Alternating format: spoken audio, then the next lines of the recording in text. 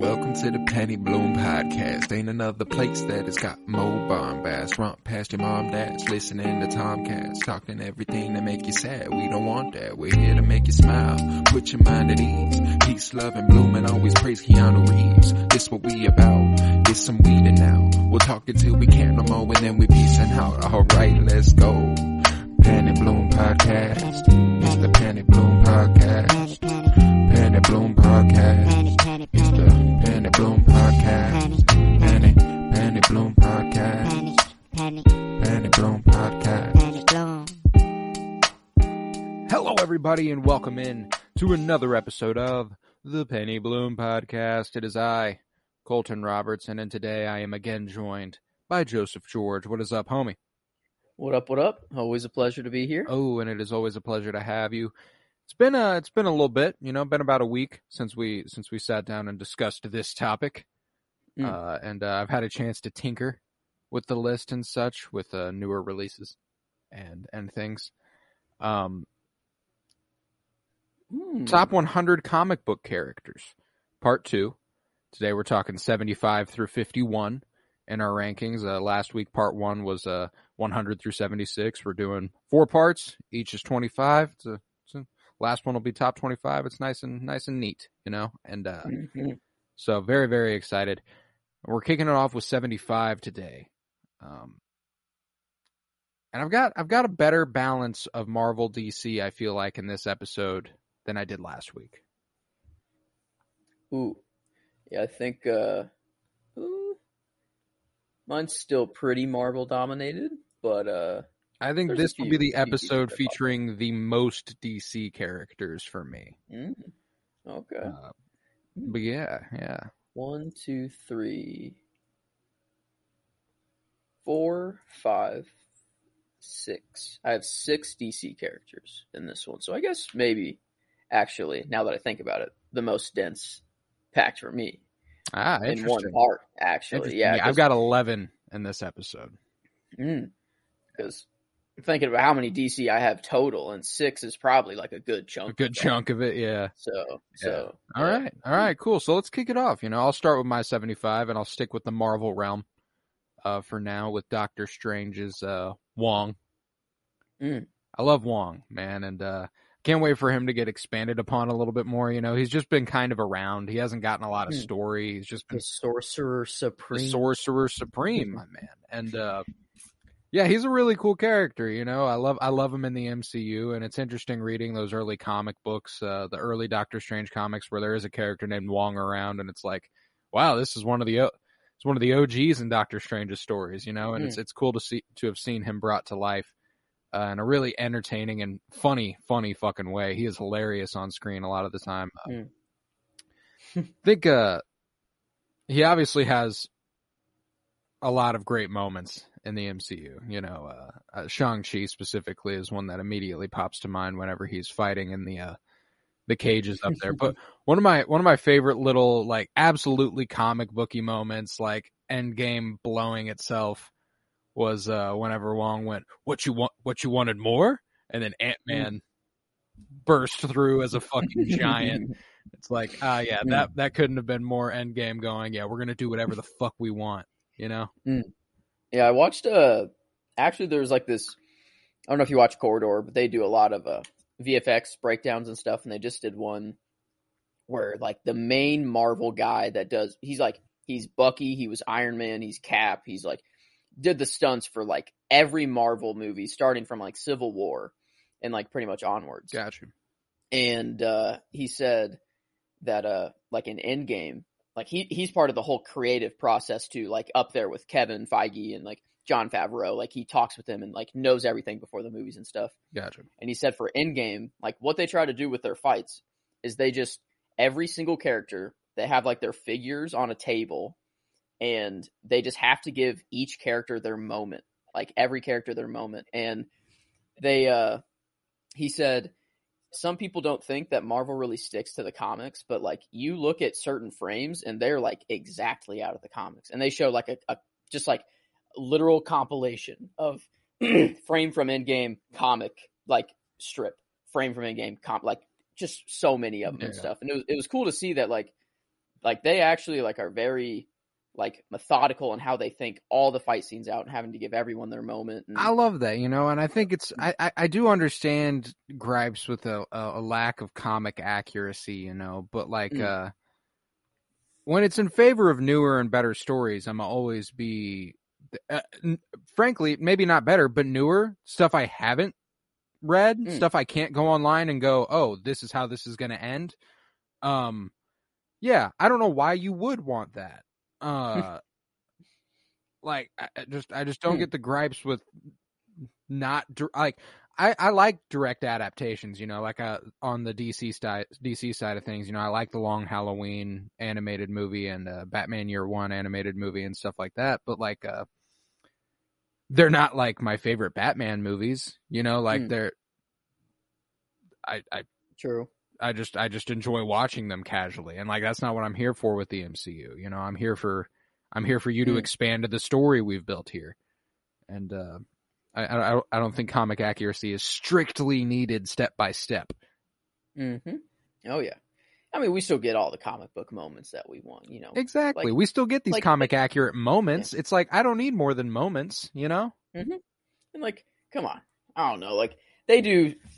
It's ever since I've been rewatching like Marvel movies and stuff, like just really, I don't know, under a different lens and stuff that like I just watch like movies in now. It's just like, I don't know, like just the dedication they have to put into making everything line up and making sure there's no plot holes and like everything like that. Like just insane how much they're balancing, and like the standard that we set for Marvel is just so high. And then like you go into any other movie, like I like not like a Batman, but like Scream, for example. I saw Scream recently, and it was just like a movie that was like, it's not to the standard that like Marvel or like a Batman movie is at. It was just like a normal movie that was just entertaining to watch, and it kind of like, I don't know, it's like a whole different league. Like whenever you're going into a Marvel movie, I feel you. Yeah, I recently went and saw Uncharted in theaters with Tom Holland and Mark Wahlberg, and it was entertaining as fuck, and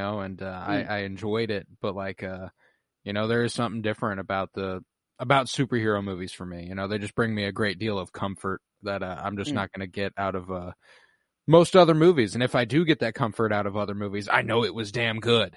You know what I'm saying? Like, yeah. Speaking of mashing those two together and continuing the list here, yes, yeah.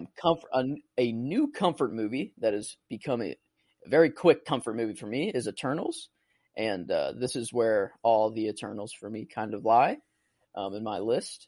They're all together for me, and I started with Thena, just because her character design and everything is super badass, but I think her character just falls to the side in this movie. It's just kind of like her mind is lost and whatever. Like there's cool aspects to her story, but like with that, it kind of pushes her character off to the side just naturally, like just with how the story has to go. And it's interesting. I feel like unless we're talking about Cersei and Icarus, every single character story fell victim to that. Like it was like we just have such a big story that like because Gilgamesh and Thena's relationship and Gilgamesh ultimately seeing his demise and stuff, and then Thena avenging him, like that's the entire arc there. I mean, there's some emotional nuance as you're watching it and stuff, but that's the story arc. Like that's what happens. Is Gilgamesh looks after Thena, Gilgamesh is killed, Thena avenges Gilgamesh, and like that's real simple, real easy, and it's mad entertaining, but it is unfortunate for the characters. I want those character pieces, and I feel like Thena would have been a great subject, and for me personally was more properly executed than some of the other characters in the movie. But yeah, I think it's just it's not like like I love like all of them. They're all in the same place, right? Yeah, exactly. So yeah. They're all like one after the other. So like Thena being at the bottom of the list for Eternals isn't a bad thing. Yeah, it's pretty much, that's kind of how I was, because they're pretty much tied. I just had to kind of throw them in an order. But yeah, definitely surprising how much I watched that movie and go back to it for being just like a 3-hour, long movie basically. Well, that I chunk out all the crazy time now. Is like I remember complaints of from some people about Eternals being too long. Like it's but it's a 2 hour and like 35-minute movie, and that's including credits.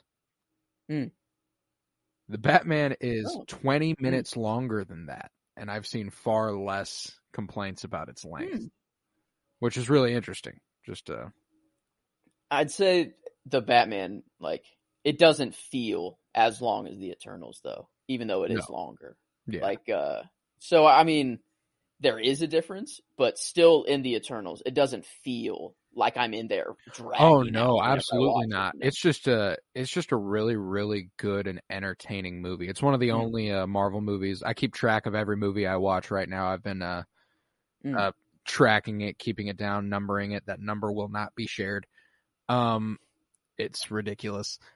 But Eternals is one of the only Marvel movies I've gone and rewatched this year. Like, watched it multiple times. I think it might be the only Marvel movie I've done that with so far, besides maybe Captain Marvel.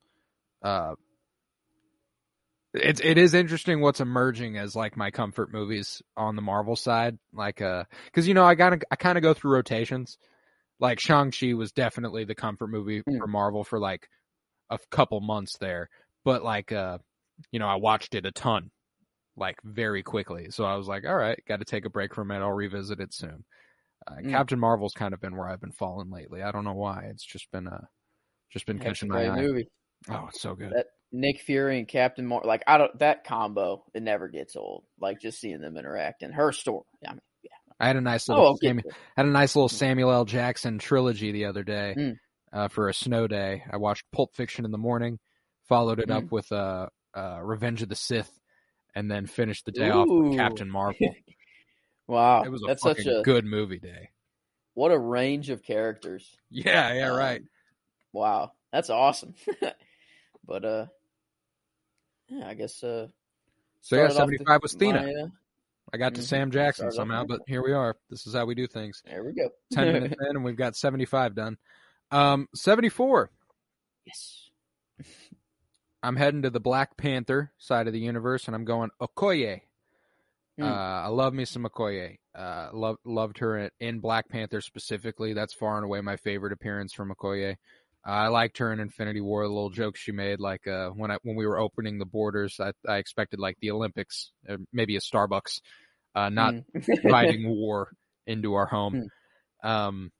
Fair. Yeah, right. It's kind of funny to think of what the people in Wakanda, are jealous of the rest of the world, because it's like a utopia basically there. Yeah. Like what could you be jealous of? Like what could you want more? We have all this, but I would like to be able to participate in the Olympics. I would like a Starbucks on the corner. You know what I'm saying? I thought that I love her in Black Panther though. She's my favorite moment in Black Panther is when she comes face to face with Daniel Kaluuya, and he asks like, "Would you really do that to me?" She's like, "For Wakanda, no question."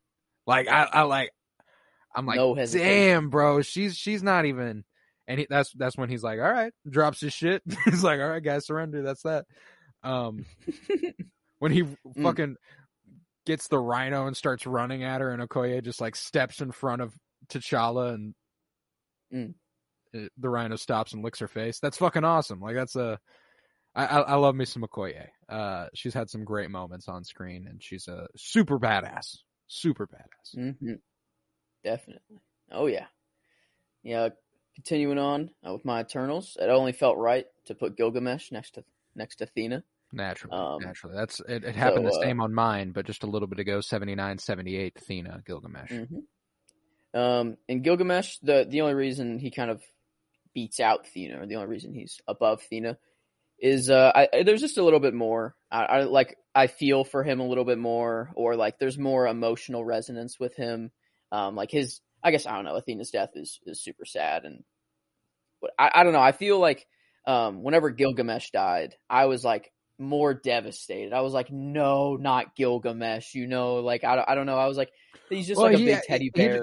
He had this just softness and this wisdom to him that like it was like You know what? Yeah, like if Ajak was the mother figure, Gilgamesh was the father figure for the Eternals. You know, like he was the one that they kind of looked to and were like, he was the level head who could provide a perspective that was very sensible. You know, and yeah, it ultimately is basically a sacrifice play when he sacrifices himself for Thena, essentially, and that's an automatic resonance, and you know, it coming full circle whenever she goes ahead and offs Crow. Oh, I loved it. And the fact that he was like, all this that we did, if I had to do it again, like within a heartbeat, I'd do it on any planet. Like, like no matter. And I was like, oh my god, dude, come on. And then you have the moment where he's just like, oh, I'm a big baby, you know. So you have these super. Like, oh man, I can't tell you how much pain I had in my heart when they told him Ajak died and he dropped his pie. Oh my god. That shit hurts my soul. I'm like, not the pie, bro. You just worked so hard on that. In a spit beer. Oh, a spit beer, yeah. Or spit ale. I ferment each kernel in my spit. Kingo's like. The dude knows his way around the kitchen, though. I feel like I could have a good feast over at Gilgamesh's place. Yeah. Gilgamesh, definitely the dad of the group. I fucks with Gilgamesh for sure. Mm-hmm. With that, onto my 73, which is where I'm taking it to Shang-Chi and the Legend of the Ten Rings. This is where I've got Xialing, sister to Shang-Chi. Really, really loved her character in that movie. One of the highlights of that film for me, whenever she pops up as being the person running the underground fight ring. She founded it at like 16 or 17 or something. Like, holy shit, what a badass, you know? And her taking over the operations at the end of that movie, and her wearing her mother's robes and training in Ta Lo with her brother alongside everyone in the village. Like, it was just such a great character, and I look forward to whatever the future is with her. There's only one thing I wish she could have got, and it was closure with her dad. Her dad just died in an interaction with Shang-Chi, and and she was just like flying by like, oh, okay. It would have been nice to have them both there. Yeah, but you know, it is what it is. We'll see where that story heads, and if there's something greater out there for Xialing down the line. I think that definitely there is. I mean, they wouldn't have showed her like taking over her father's place and like her new compound. And they gave us the stamp, like the guarantee, the 10 rings will return. Like she is coming back with the 10 rings. That's a guarantee. That's one of the things they were like, that's one we will book. We are going that route, which I really, really fuck with. I don't know. Do you think there's a Val or any power broker? I don't know. I couldn't get the broker part. Like connection there. I feel like, I don't know, this crime world, maybe Kingpin somewhere. I don't know. Like trying to think of all this crime. I think I hope we're building towards like a walloping street level threat with and like not street level, you know, like, but not alien. You know what I'm saying? Like with Kingpin and the power broker and Xialing. It's funny that like if you're not alien, you're street level at this point, but like, because I mean the 10 Rings has infiltrated governments and toppled regimes and shit, so like it's not technically street level, I don't think. But I really hope we're coming to some sort of culmination eventually down the line with all of them forming some sort of alliance. I think I thought Xialing and the power broker were a shoo-in from the get-go. As soon as they showed her taking up the mantle, I was like, there is one person she will work really, really well with all these resources. And I think Sharon Carter has a vision for the world and what she wants to do. And it's not similar to Xialing, but I think she has similar motives. Like it's like they were both kind of held back, betrayed, and now they're looking to exude their power. In Falcon and Winter Soldier, what was the city they went to that was like super Madripoor. Crime? Like Madripoor, that's right. Like the compound, like for some reason, gave me the same vibes for some reason, or like, or her just like her underground crime ring and everything. Like it just felt in the same vein, you know. Like, I could see that for sure. That like especially the fight rings, like that felt like something straight that would have been in that city. And I hope we're coming back to Madripoor at some point. I love that. That was such a cool place. And if you read the comics and you know like its connection to Wolverine and stuff, like it'd be really cool if that's like our introduction to Wolverine. It's like a safe haven for him over the years where he can kind of retreat, and he has like a whole alter ego that he puts on while he's there and is like a high roller and stuff. It's really fucking cool. But that's sick. Yeah, I hope Madripoor sees a return, and I think Xialing would be a good Xialing and the Ten Rings would be a good way to get that back around here. But yeah, Xialing at my 73. My 73, continuing the Eternals train, is Kingo. That's where I have him. And I don't know, he's just kind of hilarious. He's the funny one to me of everyone. Oh yeah. Like the movies, you know, like the fact that he's just a multi-generational actor, you know, legend, Hollywood legend. Like every time that I, you know, think of his storyline or hear that, I always think like, okay, if I was an Eternal, you know, if I lived forever or whatever, like what would I do on Earth just to fill my time? And like, probably would be famous at some point, you know, or would try to be. You have all the means to achieve that, you know, like if you have all the time in the world, you're bound to get famous. And I don't know, it's just his story's super funny. He had Star Wars playing in the jet, so he's a man of culture. Absolutely. And his like power set is just super cool. It's just like energy, like I don't know, like what would you? Yeah, just super sick. But I don't know. He's just a little bit above Gilgamesh and Athena for me. I think there's just a little more to his story. Him in the Icarus moment, you know, or you know, with follow all you of till them, the end of the line, or. But he's like, I'm not going to hurt any of you over this. Yeah, he's like, I'm not going to hurt any of you over this. You know, like you guys. Obviously, there's a conflict here, but I'm not going to be a part of it. Yeah, like I can't fight you guys. This is not. I love you guys. I won't. Yeah, I won't fight and try to kill you over this. I think that's that was important to me that they like Kingo was like, yo, Icarus is out of pocket for that. Kind of a moment you haven't seen in Marvel of like someone just completely stepping out and being like, no, because you just expect like, oh, this is a comic book movie, superhero movie. Everyone's going to be in the fight and, you know, everyone has to have their moment or whatever. But like his moment was just deciding not to fight. And I don't know, I thought really powerful moment. And, you know, he hears, I forget what the line is, but the line that makes him remember. Icarus hears. Yeah. And like, which is just super cool. Like they're at that whole moment and everything unraveling. It was like, I think it was like, I'd follow you to the end as I always have or something like that. Cause he said the same thing to Ajak, but, oh man. But yeah, that's my 73 Kingo. All right, cool. And my 72, heading to the Guardians of the Galaxy films. This is where I've got Yondu Odonta. I fucks with Yondu, you know, he's Mary Poppins, y'all. And his death and his funeral are among the most emotionally resonant scenes in the entire MCU. And you know, credit to Chris Pratt a little bit here. There's his.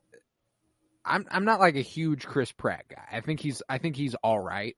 Like he does a good enough job, you know. He's just kind of the average man. That's the thing is that like he's not acting to me. He's just being Chris Pratt pretty much any time. And anytime he's serious, it's like I don't know, man. But he does a really good job when Yondu gives him the jetpack and the breathing mechanism, and he's like, no, and he's like trying to like rip it off. Like that shit that tears me apart every time, you know, like that's a real fucking tough one. And whenever the Ravager funeral shows up and they've got all the colors flying for him, man, there are a few scenes in the MCU that make me cry every single time, and that is a guaranteed cry if I make it to the end of that movie. Just what a amazing character design too. Like fantastic. For one he's blue, you know, which is just sick. The and red just his fin. weapon, the I don't know if whistles pick up on here, but like the fact that like, does he have to? Is the whistle the thing that's actually controlling it, or is it in his mind? Does he just whistle because it makes it more badass, or like is it truly? I think the you sound? do need to whistle because he passes the arrow on to Kraglin at the end of Guardians of the Galaxy Volume 2, and you see him training. He goes, it's all shaky and stuff, and then he accidentally sends it flying at Drax. But yeah, that scene in Guardians in 2, whenever him and Rocket are breaking out of the prison with Groot, or not prison, but breaking out of the Ravager ship with Groot, or not, yeah, with Baby Groot, and they're just it's literally raining men, like when they're walking out as his arrows just flying through the entire complex. Like, holy shit, what a badass scene. I absolutely loved Yondu, and Guardians of the Galaxy 2 is really where he hits his stride. He's kind of an asshole in Guardians 1, and he's not as big a character in 1 as he is 2, but 2 he's fucking awesome. And I love him in What If, and What If T'Challa was Star-Lord. I think that was a really strong Yondu appearance. Like when you say you might be the heart of the ship, but I'm still its captain. Like, okay, spit. Yeah, I have Yondu in this episode, but he's pretty like higher up. Cool. Pretty big gap for this episode. He's up near the end of this episode for me. But cool. But yeah, what a guy Yondu is. I'm Mary Poppins, y'all. That voice is so in everything he's in. Might have been your father's son, but he ain't your daddy. But I'll get to Yondu eventually. But continuing the Eternals train, we got Sprite. This is where I have Sprite here, and reason she's above Kingo, Gilgamesh, Thena. Her just conflict with being young is just, that's already just like a cool arc for her. But the fact that she like just through history, like showed people visions and like could, just told stories and stuff like that. And like basically has the reality stone built into her, is super cool. And her resolution, is like, that moment is insane, of her like becoming basically human, and living a normal life eventually. We don't get to see it, but we just know, or whatever. And I always think of like what the future of the Eternals is, if it's going to be like a show, or if they're like how they're going to revisit them or whatever. Of the mind, the Eternals are too big to maintain. Like, I think we get separate spin-offs featuring separate Eternals. Like, that's what I would hope. Like, because it's too big to keep them all in the same story still. Like, I need to get expansions on singular characters, Yeah, because even if you just take from where they ended and you continue the story, it's already so much. But they have all that time on Earth before. We only got to see like little glimpses into their pasts. Like the most important parts, most likely, that we got to see. But there's still so much that they could. There's so much content there if they want it. And like, for example, like Kingo could just have like, they could just like make his like a Bollywood show that's just like his reign through Bollywood. Just even that. Or they could do like the Babylonian Empire. Like they could just pick a time in history and just like focus on that, which would be like super cool. Maybe it's like each episode focuses on a different time, or something like that. Like the concept that I've had for the Eternals in the past is take each character, like make it like, I think it's 9 Eternals, make it 9 episodes. It's each character after they've separated. Each episode is centered around one character after they've separated. And what was that during the where Emergence? were they? No, where were they? The were they like when Druig runs off with the. I think it's somewhere in the Amazon. Yeah, somewhere down in the Amazon. All right, I can't remember exactly where it was, but but they had guns and stuff, so it wasn't like Aztec. No, like no, that. I'm no, thinking Yeah. like old, but it could be that area. Yeah. though. Like I think it might have been like an Aztec temple that they were in. Yeah, I'm thinking of the temple, and I'm like, I can't, Mhm. I can't comfortably place which era it would have been from, but after they've separated there, like covering each specific Eternal in a specific time period, like a formative time period on who they are when we see them again in Eternals, you know? Like I think it'd be cool to have Kingo somewhere in like the early 1900s, mid 1900s India doing shit. Like I think that's like interesting stuff like that. Like it could be really cool, and I don't know. I just think there's a lot there. And think of well, I guess we'll get to them. I don't want to spoil anything or talk too much, but yeah, Sprite at my 72. All right. My 71. Heading to DC for the first time this episode. This is where I got Peacemaker.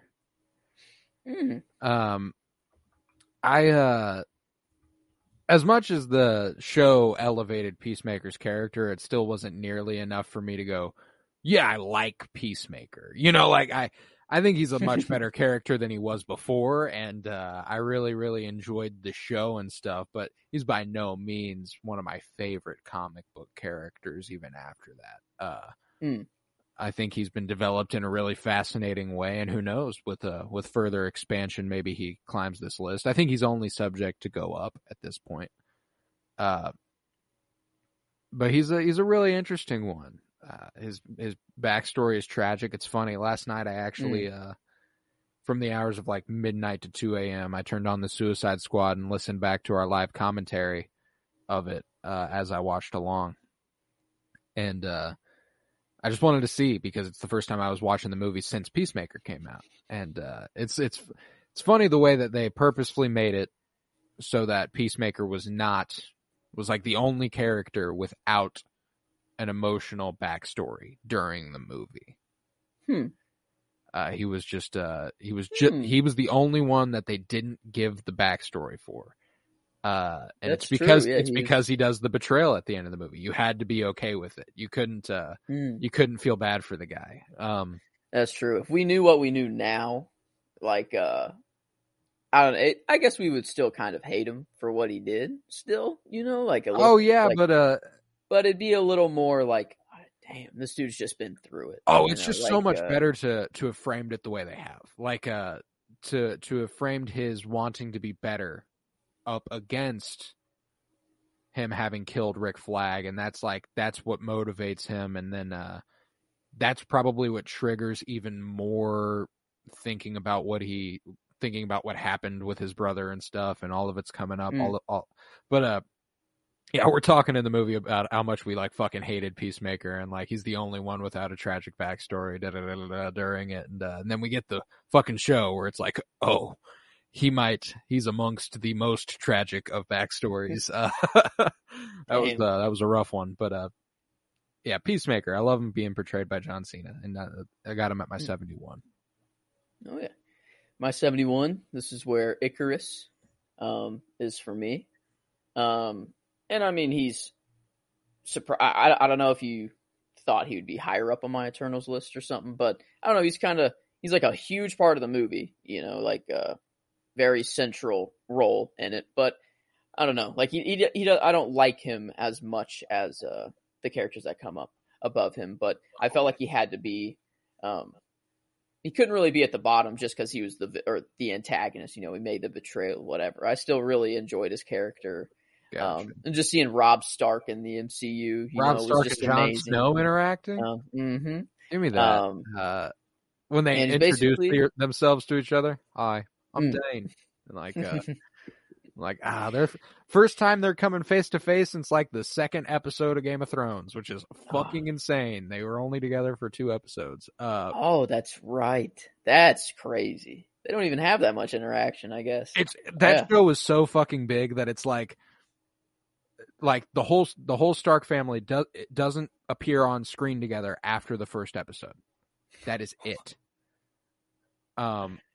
Holy crap. And Daenerys and Jon don't meet till season 7. Like, it's Wow. Yeah, it's a big show, but nevertheless, yes, Icarus and His flying.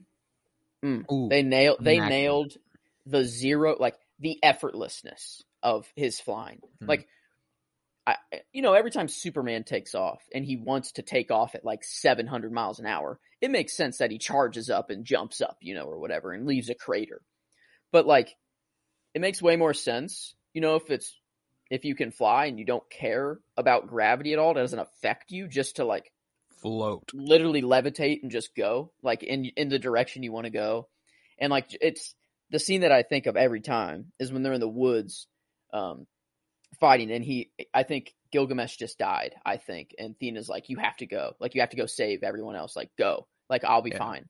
And then he just slowly like goes back, and turns then, around, and then like shoots off. And that's the one I think of too. That's definitely God. He was a really cool character in terms of power set and on-screen portrayal. Rewatching that movie, knowing what has happened, because you start that movie with Icarus and he's already killed Ajax, and he's like, he tells Cersei like, "I came back because of the earthquake. The deviants are news to me." It's like, no, they're not. You fucking liar. Ultimately, that's I had him a little bit lower than the rest of my list. I don't know if you remember, but Icarus came in at 95, and my next Eternal wasn't until 82. So I definitely held him to a lower standard, and it's not because of any true animosity or anything, but he betrayed the squad. I fuck with a loyal friend, and if you're a disloyal friend, I'm a put you down the list a little bit. That's how it happens. I mean, he did get the shit beat out of him enough to be like, you know what? All right, I'm gonna fly into the sun now. He was like, "Fuck, I was so wrong." Yeah. Which, it's interesting to talk about like an Eternal dying, because they really never can die if all their memories are saved and everything. Like, it's an interesting, like, another philosophical question that Marvel's getting into is like, does death ever exist if your consciousness is stored, and like, your body's no longer there, whatever you were living in, but you're like, everything that made you is still there. And like, it's going to be super interesting. I think like, I don't know if Doctor Strange will go into the World Forge or like whatever. It's just in the trailer, like some of it looked similar, or like, I guess it's the multiverse, it's infinite, like fractal stuff, and it's all going to look the same. But I would just like more explanation on that side of things, and see if they. I mean, I'm assuming they're going to use it to bring the Eternals back that died, but to see if it can be used in any other sense, or like if everyone's consciousness is stored and it's not just the Eternals or something like that. Like if every being's consciousness is stored somewhere, or something like that. And Icarus, middle of the road Eternal for me. And it's interesting thinking about that. Like, I think Ajax and Gilgamesh could be brought back pretty simply and with the same personality they contained on Earth. Icarus, however, I think him flying into the sun eliminates access to his memories of his time on Earth. Okay, so their bodies have to be taken back to the World Forge for their memories to be like uploaded, you think? I mean, that's what's complicated. I was just kind of thinking that it was just kind of like the cloud. Like it's just their minds are always like, I don't know. Like it's just, and like it wasn't physical. Like you couldn't, like, you weren't looking at a brain. You were looking at like neural function inside a little fucking box. So maybe it is just like the cloud. I don't know. I always took it as like the fucking. I imagine like Erishim just like picking them up and like plugging them in and like clicking a button, and like it's got like a little fucking loading bar. We just need more explanation on the Wi-Fi is too slow. But I don't know. I just can't wait for any more explanation on anything Eternal. So it's gonna be immaculate. But yeah, so 71 was Icarus for you. Yes.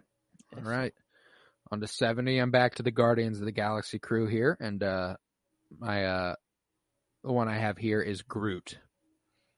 I love Groot. You know, I do love Groot, and he's got the sacrifice play, and he's a cute motherfucker. And an emotionally resonant can you story. Really love him? Yeah, you know, he's got an emotionally resonant story for what he is. You know, for being able to say, "I am Groot," sacrificing yourself for the team. Hey, we are Groot. You switch it up enough, and I'm there. I'm tearing up, and like I realize I'm a simpleton. Hey, I mean, when Groot blipped and you just see Rocket, like no, like no, oh my god, Groot, oh no, what a insane thing that we can even be attached to a character that says the same line over and over and is a tree. It's pretty impeccable. And you know, like it's the same thing with Chewbacca. Like with these types of characters where it's like it's not the character themselves, it's the dynamic that they bring to the team they're on. Like knowing they love the people around them and the people around them love them. Like Han Solo loves Chewbacca, like Rocket loves Groot. Like that's what creates the emotional resonance. It's not exactly just Chewbacca going "Roar." It's the fact that he's roaring when Han Solo's about to get frozen. You know, like that's the shit that hits. And Groot, you know, saving the team by encapsulating them in his body and then being brought back. And I am Groot. Whoa, language! Yeah. They're all just so instant. Like they understand his language. Like it's just nothing to it. Like I don't know. And the fact that Thor says they taught Groot on Asgard, like you could take it as an elective or whatever. Yeah. But yeah, Groot will come up for me a little. Not in this episode, actually. Understandable. That was my thing. I was having a conflict. It was like I do love Groot. Frankly, I feel like I could plug him in anywhere on this list and I'd feel okay about it. You know what I'm saying? Like now that I'm looking at the characters that are below him, I'm like, no way I actually like Groot more than them, you know? It's just there's something like with those characters. Like I could truly put Chewbacca anywhere on a top 50 Star Wars character list and I'd feel okay about it, you know? Like but yeah, look, I got a little Groot, you got a little Groot figurine on my desk. He's always here. He's just, you know, having a grand old time. I got a Groot poster on my wall, you know, like I fucks with Groot. Yeah, he's but I guess he's a little high for truly where he belongs, but I just whenever I'm making these lists and stuff, I like to think of like pairs that work well together. Right. And his pair just fell there. So it was kind of like it's just where Groot fell. I see. But yeah. Interesting.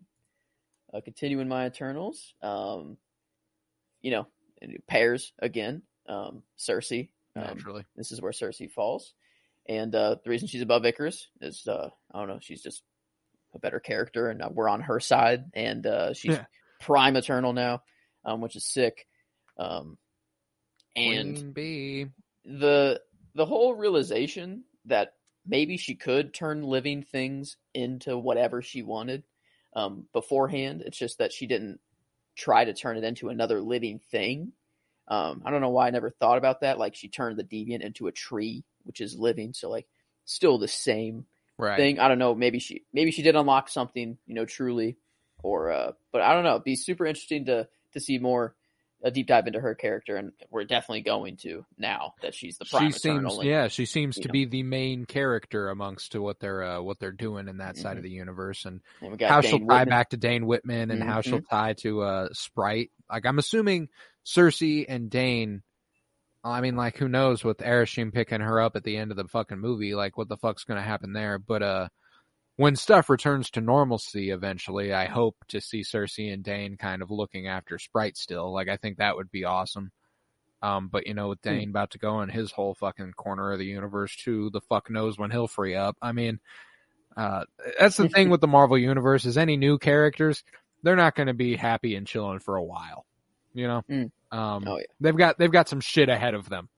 Who's with Cersei? Who did Hiroshima take with? Kingo and Phastos. Yeah, it was just 3. Mhm. That's what I thought. Yeah, because Ajax dead, Gilgamesh dead, Athena dead.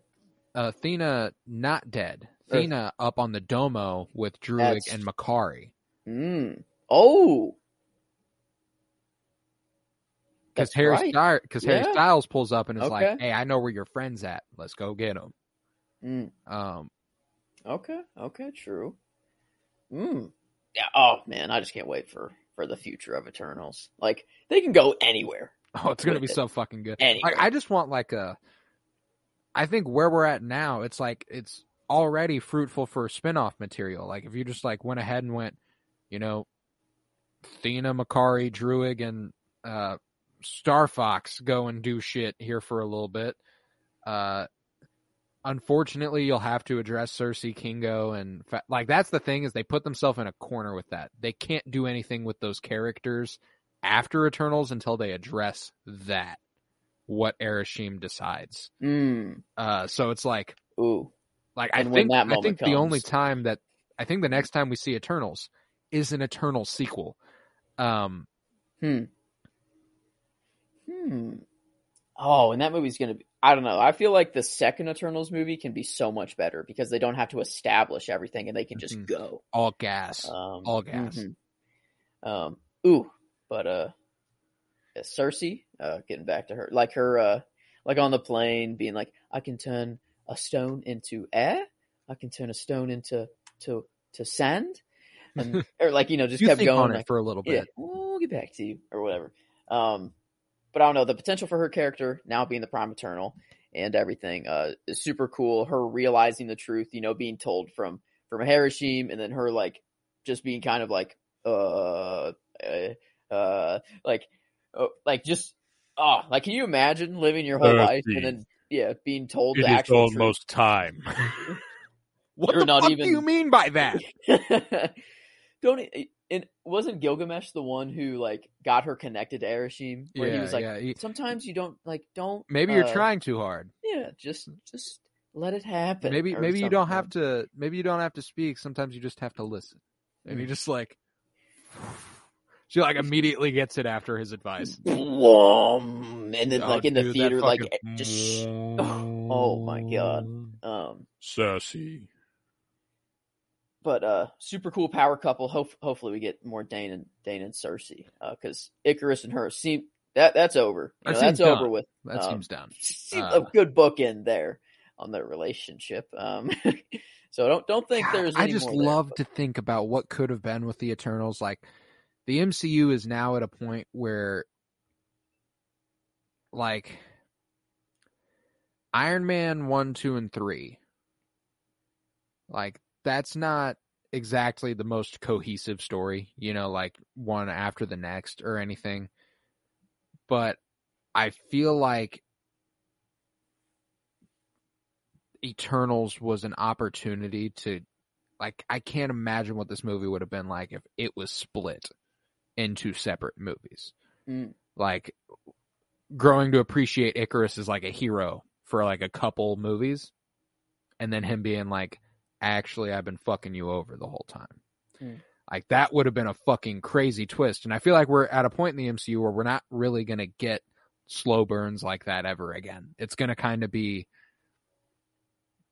as soon, like, we're going to get there pretty quick with what we need to happen.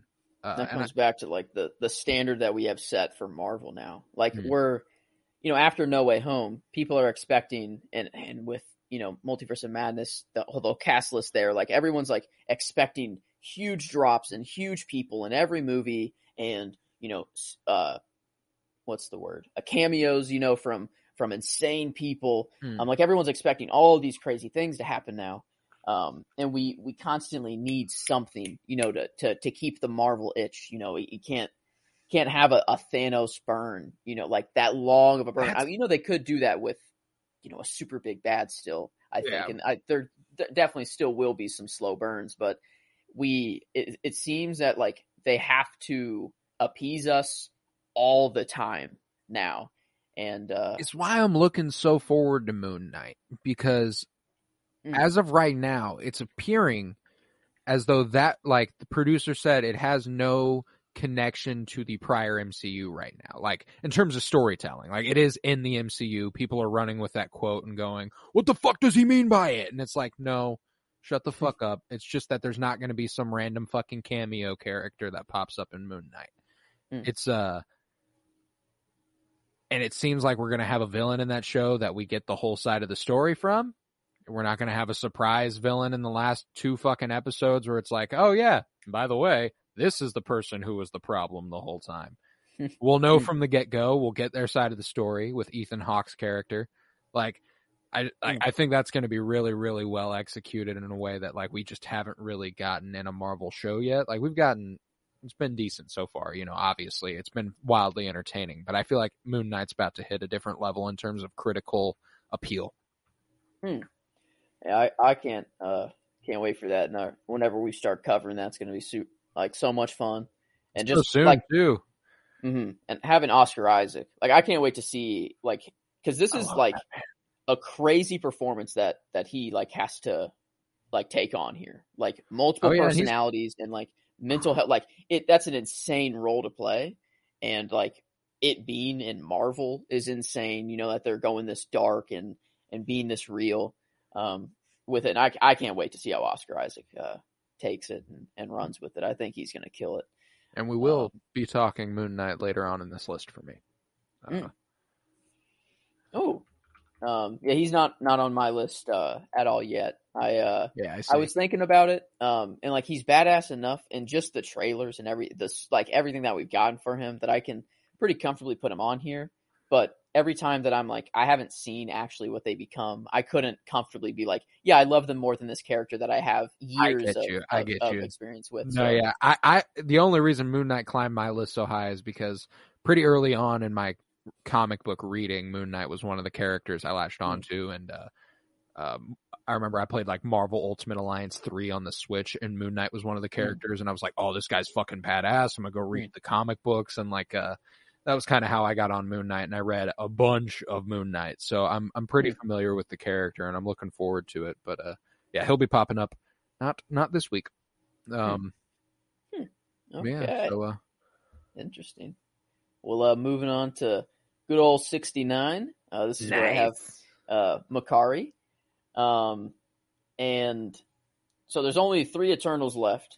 She's my top 3 of Eternals, and I don't know, just having sign language in the MCU is cool. And like you saying like it's that you wanted to learn it, like it's a thing that you wanted to learn. Like I've recently started to look into it, and like it's just like a cool thing that I think anyone should try to learn. I don't get how it's not taught in school. I feel like that should be required.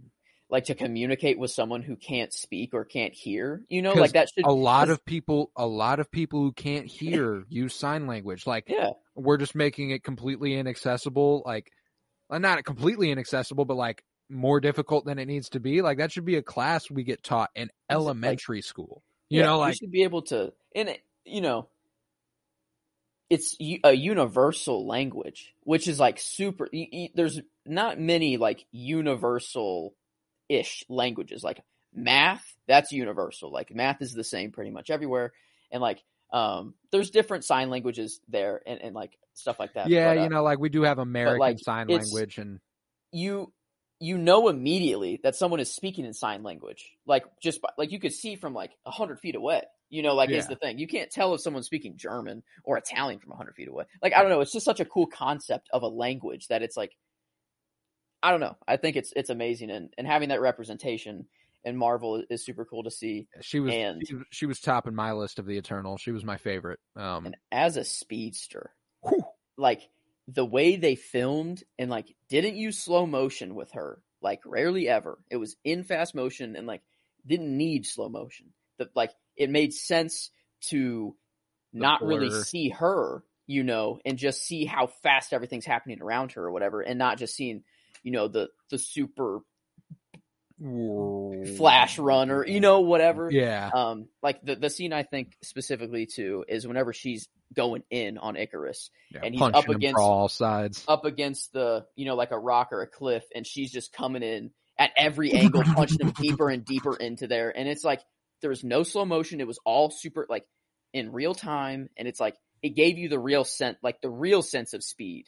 And whenever she's like, find the point of the emergence, and she's just running across the earth, and like just making it across the ocean within, a couple seconds or whatever, and like across islands and continents or whatever. Like it was just super cool. The giant leaps she would take were like, that's the only time she kind of slows down and you can see her is because she's not running. She's in the air. Like I just thought that shit was really fucking cool. And now we've done all this talking. I'm gonna have to watch fucking Eternals again today. Mm-hmm. And the spinoff that they could have with her, she's been collecting all of these super cool artifacts through history. She's got one of the greatest museums in the history of human history. Oh my God. So her arc is super cool, and her potential is insane. And doesn't she confirm to have her own spinoff or something? Like, wasn't there confirmed her and Druig or something like that had their own thing coming? There's the writers of the the movie were like, that's a top tier spinoff they would like to. Okay. But it's not one that has been technically affirmed yet. That's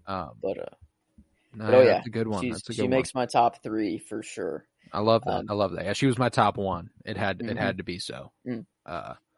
But with that, on to my 69. And this is where I have Eddie Brock Venom. It might be a little low. I don't know. There's just something.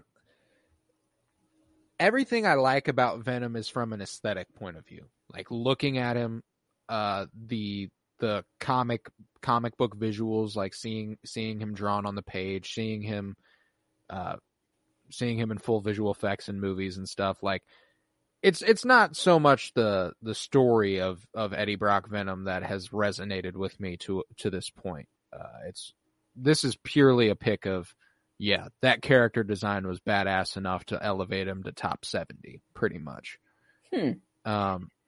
I take that exact line of logic and push it to like way more of an extreme. Right. It is kind of how I treated it. And Spidey villains for me are just like any Spidey villain's going to be pretty high up and making it super high. And he's not in this episode for me. He'll come a little later, but it's your logic pretty much is the same here with me. So interesting. Yeah, pretty sizable gap there, but yeah, same logic though, which is interesting. Yeah, and I basically was just like, if I'm not fucking with this, the story is the thing that I'm really, really looking for here when I'm ranking it. The stories I have read and encountered before, the ones that have resonated with me on a deeper level. And he just hasn't had one like that for me yet. Perhaps I need to read more Venom books or something. And I think there's so much fruit there that could be bared. Like it could be a really, really interesting, and I like what they've done with the movies with Tom Hardy. Like that, those are really, really funny movies. Like I enjoy them thoroughly, but there's not a real emotional resonance I'm getting out of these movies. And the No Way Home post-credit scene. Oh yes, that's crucial. That's crucial. Leaving behind in the how that why that little spot just didn't go back with him. I don't care about the technicalities. I just think it's cool that there's like a split Venom now, and it's like is it like, are they still connected? I think the writer of No Way Home confirmed it's a multiversal hive mind. So like Venom already exists. I think it's kind of like Venom's a universal constant. He's a his symbiotic mind is so powerful that if you are Venom and you are transported to another multiverse, you are therein the same as the other Venom. Like you are one and the same at that point. Maybe there's some I don't know. I'm going too crazy. I was like trying to connect the World Forge and his consciousness thoughts and like maybe there's some connection there. The symbiotes are just that's just a separate thing. They've got a whole planet out there. Yeah, that's it's their own thing. But they could retcon. Who knows how they're gonna? Yeah, they retcon the shit out of stuff. We can see. But no, that's way too. That's a little out there. Too far. But Erishim created Venom. yeah, no. Interesting. Yeah, Venom will come not this episode, but next for me. Cool. So, and pretty high up in the next episode actually. So, yeah. My top two Eternal is Druig. Felt right to only put them together, Druig and Makari. Naturally, yes. And super, whenever they revealed that they were together, and they were like, "Oh, is this like a thing? Oh, I don't know if I like Did this." You miss or me, my whatever. beautiful Makari? And but the Oh reason, no! Oh no! What is this? I hate it. the reason Druig's so high up on my list is the concept of his character and the philosophical and ethical questions he arises. And he's like, the moment that they have in that temple, I think Druig's the biggest moment out of any of them. In that moment where I mean, he's like, I can stop all of this right now. Like, this doesn't have to happen. This is like, it really, I think him leaving and making that big of a stance, like, really shook up like the whole group. Like, I don't think if he does that, like, I don't think everything happens the same way. Or I think like people, like some of the characters wouldn't have like thought that deep into it and maybe would have just still followed everything and stuff like that. But him going off into the Amazon, just having his own community was just sick. And I don't know, I don't know. I loved his portrayal. And just him being the Joker, like, now is just insane. That we have these crossovers from universes, and we don't have not much of the Joker from him, but scraps. Man, what we've seen seems great. There are worse things to be. But I think Druig, we'll catch that again tomorrow. I think. I'm itching to see it again. So I might have to I'll hit you up tomorrow. after this. We'll figure something out. But yeah, Druig, my top two, my second Eternal. I fuck with it. Yeah, and he's definitely a strong Eternal. He does have one of the more powerful moments in the movie with him storming off there. And I love his relationship to Makari. Like, that's definitely definitely a highlight in that movie for me. Oh yeah, that only leaves one more Eternal left for me. Bet. But with that, on to my 68. This is where I have what I believe to be my first Batman villain. If I'm not mistaken. Yes. Scarecrow barely missed the cut in my top 100. Didn't quite make it. But this is where I have Mr. Freeze. I fucks with Mr. Freeze. I've been a big Batman fan all my life. So I loved the Batman animated series when I was growing up. And I think it's episode 4 of that show is about Mr. Freeze as the antagonist. And I remember it being one that I rewatched all the time when I was a youngin', and I watched Batman and Robin, the 1997 flick with Arnold Schwarzenegger, all the time, being I just absolutely loved that. And he's just a really interesting concept for a villain, just because he's kind of tragic, and I don't think he Nora. All for Nora, It's all backstory is super sad. Oh yeah, he's kind of a devastating character. It's amazing how close we have these. It's only a 3 gap. There's only 3 people in between our Mr. Freezes, so that's pretty cool. Nice. Yeah, I've liked this character for a really long time. I love the this man will just fucking freeze you. There's another animated movie that I watched all the time. Yes, Batman and Mr. Freeze, Sub-Zero. I had it on DVD when I was younger, and I absolutely fucking loved it. After the Batman big movie, Robert Pattinson's Batman movie came out, and I started to go on HBO Max and look at just some other Batman stuff to watch that wasn't Christian Bale's trilogy.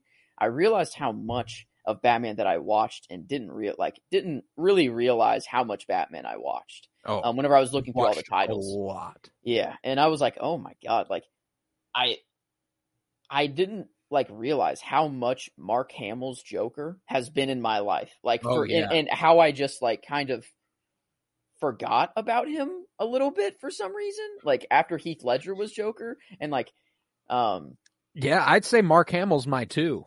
Like, yeah, in terms of Joker portrayals, like it's Heath Ledger and then it's Mark Hamill. Like that's But after going through all those all the Batman that I have seen and stuff, it makes me feel more comfortable that like these villains and Batman people like are making these lists or making this list, because I think like here I'm gonna count real quick: 1, 2, 3, 4, 5, 6, 7, 8, 9, 10. Oh, I have 11 more Batman-centric characters, and I think I have less than 20 DC characters remaining. So, like it's the Batman side of the universe is far and away my favorite side of the universe, and like that might even be.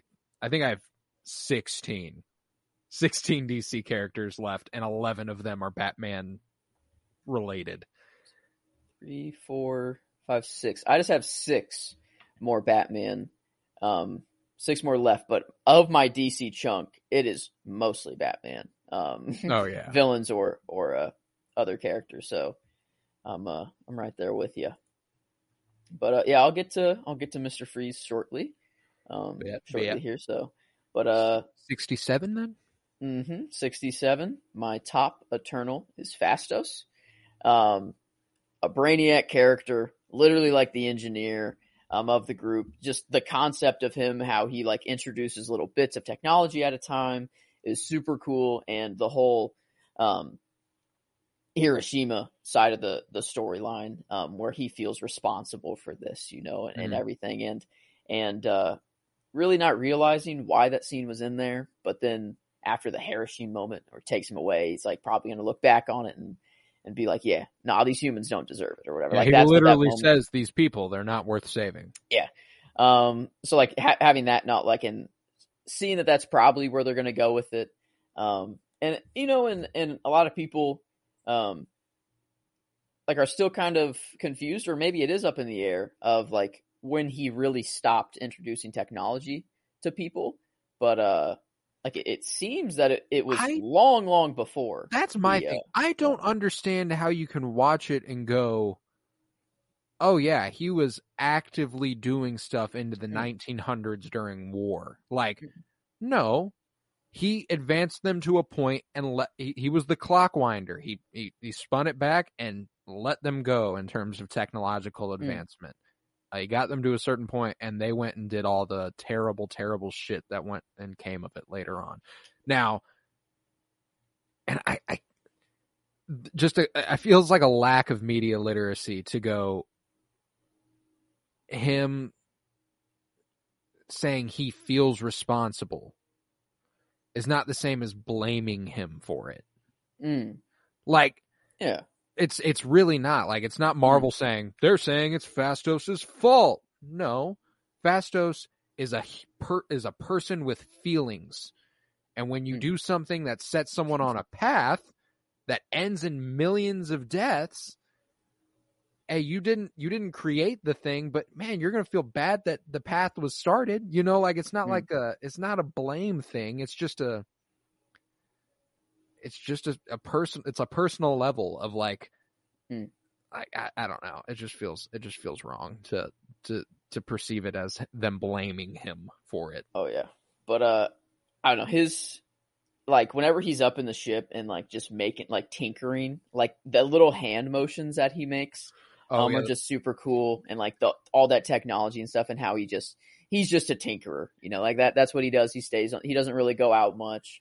And his whole, like, Earth storyline, like when he's just settling down with his family, and like that whole storyline is amazing. He's like, I got a family now. I got something that matters to me. Like I found something that truly matters. These humans, like they're worth it, was super cool to see. And that representation there in Marvel, like another thing that Eternals just did really well on.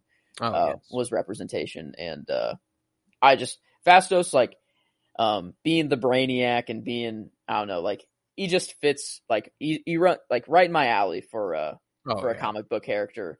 And he's just one that I latched on to during, like, from first watch. I knew, like, this is my dude. The moment with Icarus when he just whips him down, like, I've been waiting a long time to clip your wing. I don't know.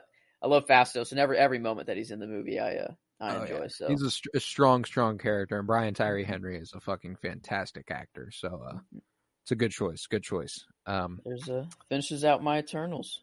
Hell yeah. With that, on to my 27, where I'll stick with you in the Marvel realm. This is where I have Carly Morgenthau, the Flag Smasher. I loved Erin Kellyman in The Falcon and the Winter Soldier. I thought that was a really good example of a nuanced character who, was obviously extremist in her methods. And I thought their treatment of, revolutionaries in that series was rough.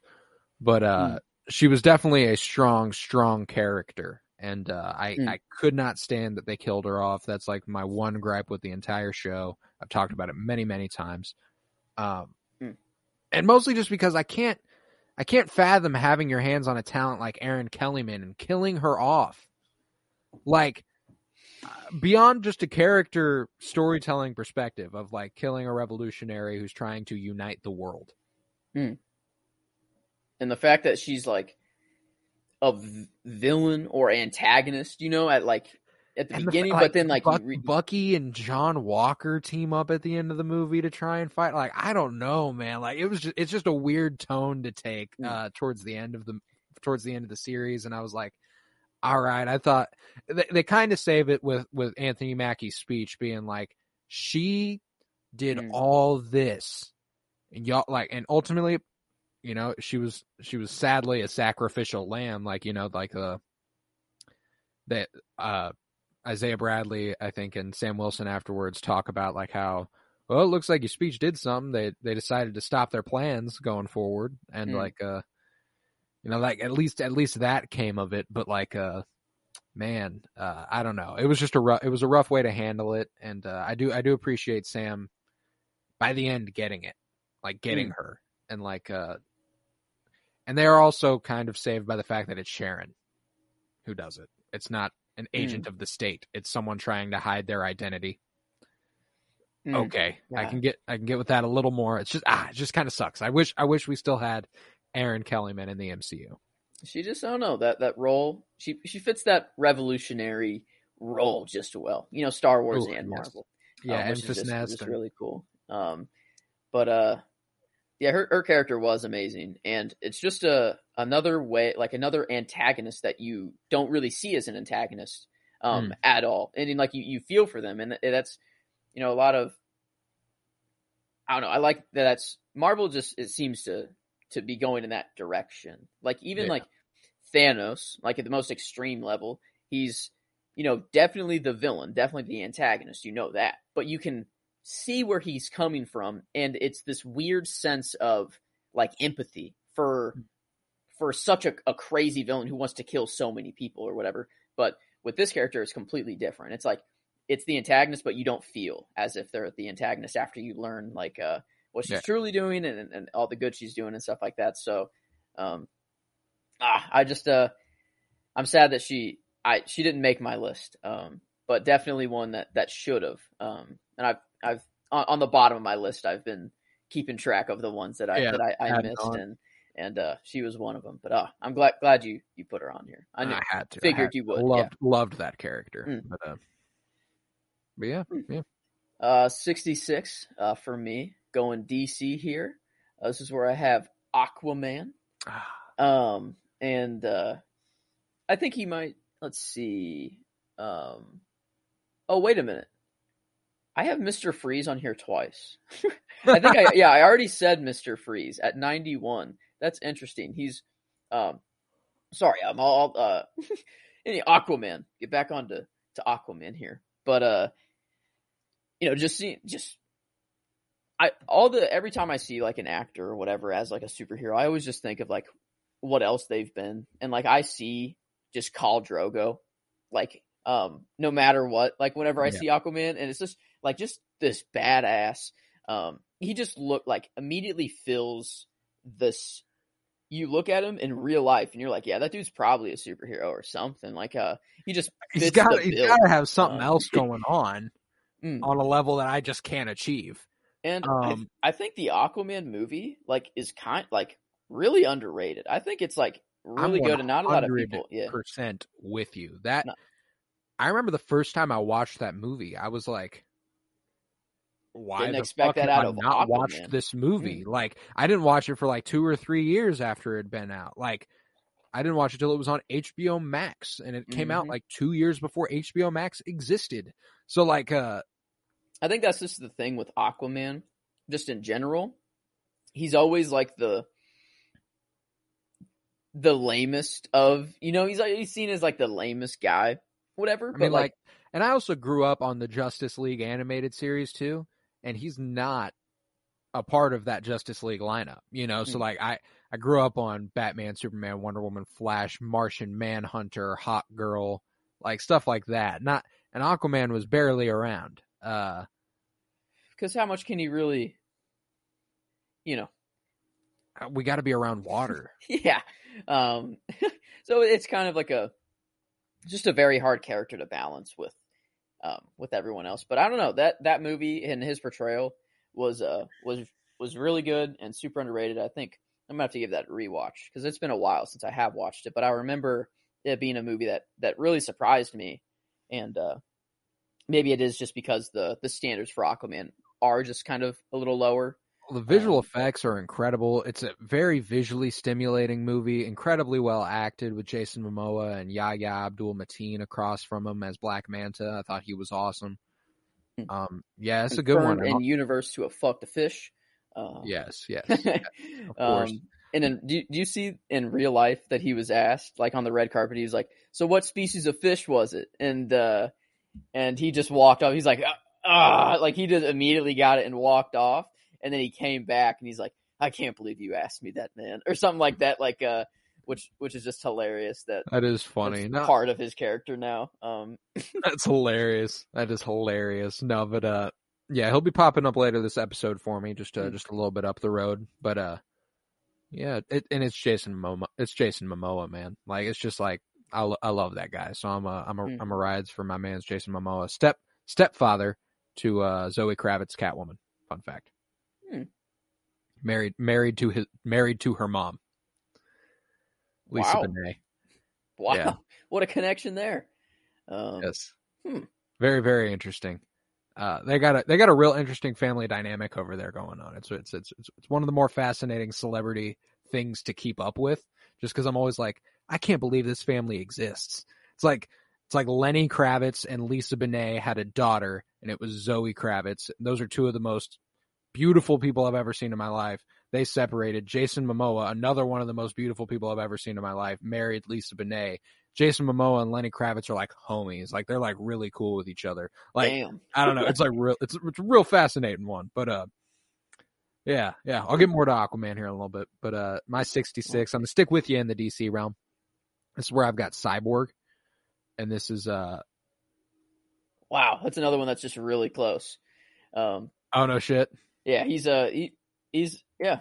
I was probably just on I was on a DC kick. Like, whenever I get start to mention DC characters, they kind of a lot fall in together. I feel you. Interesting, but sorry. Yeah, no, I loved Cyborg and specifically Zack Snyder's Justice League. I thought he got the fucking shaft in the original Joss Whedon one, and Ray Fisher has frankly deserved better from Warner Brothers on the whole. After their treatment of him on throughout this whole fucking saga with him as Cyborg,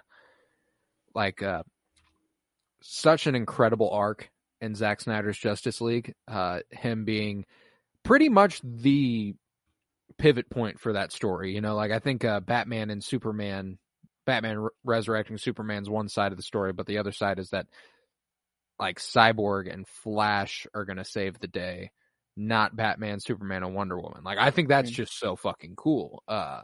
I love the underdogs being the ones who get the win for the team, you know, and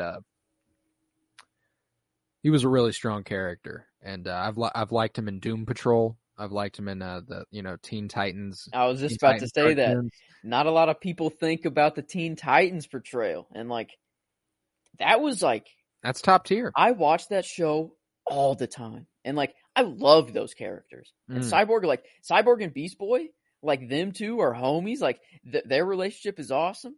But yeah, Cyborg.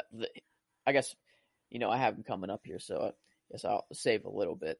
But just like his character design, like the new look for Cyborg is just, oh my god! No, the way he looked in Zack Snyder's Justice League was crazy. Yeah, and kind of sad to not see him pop up with all the other Justice League members and Peacemaker.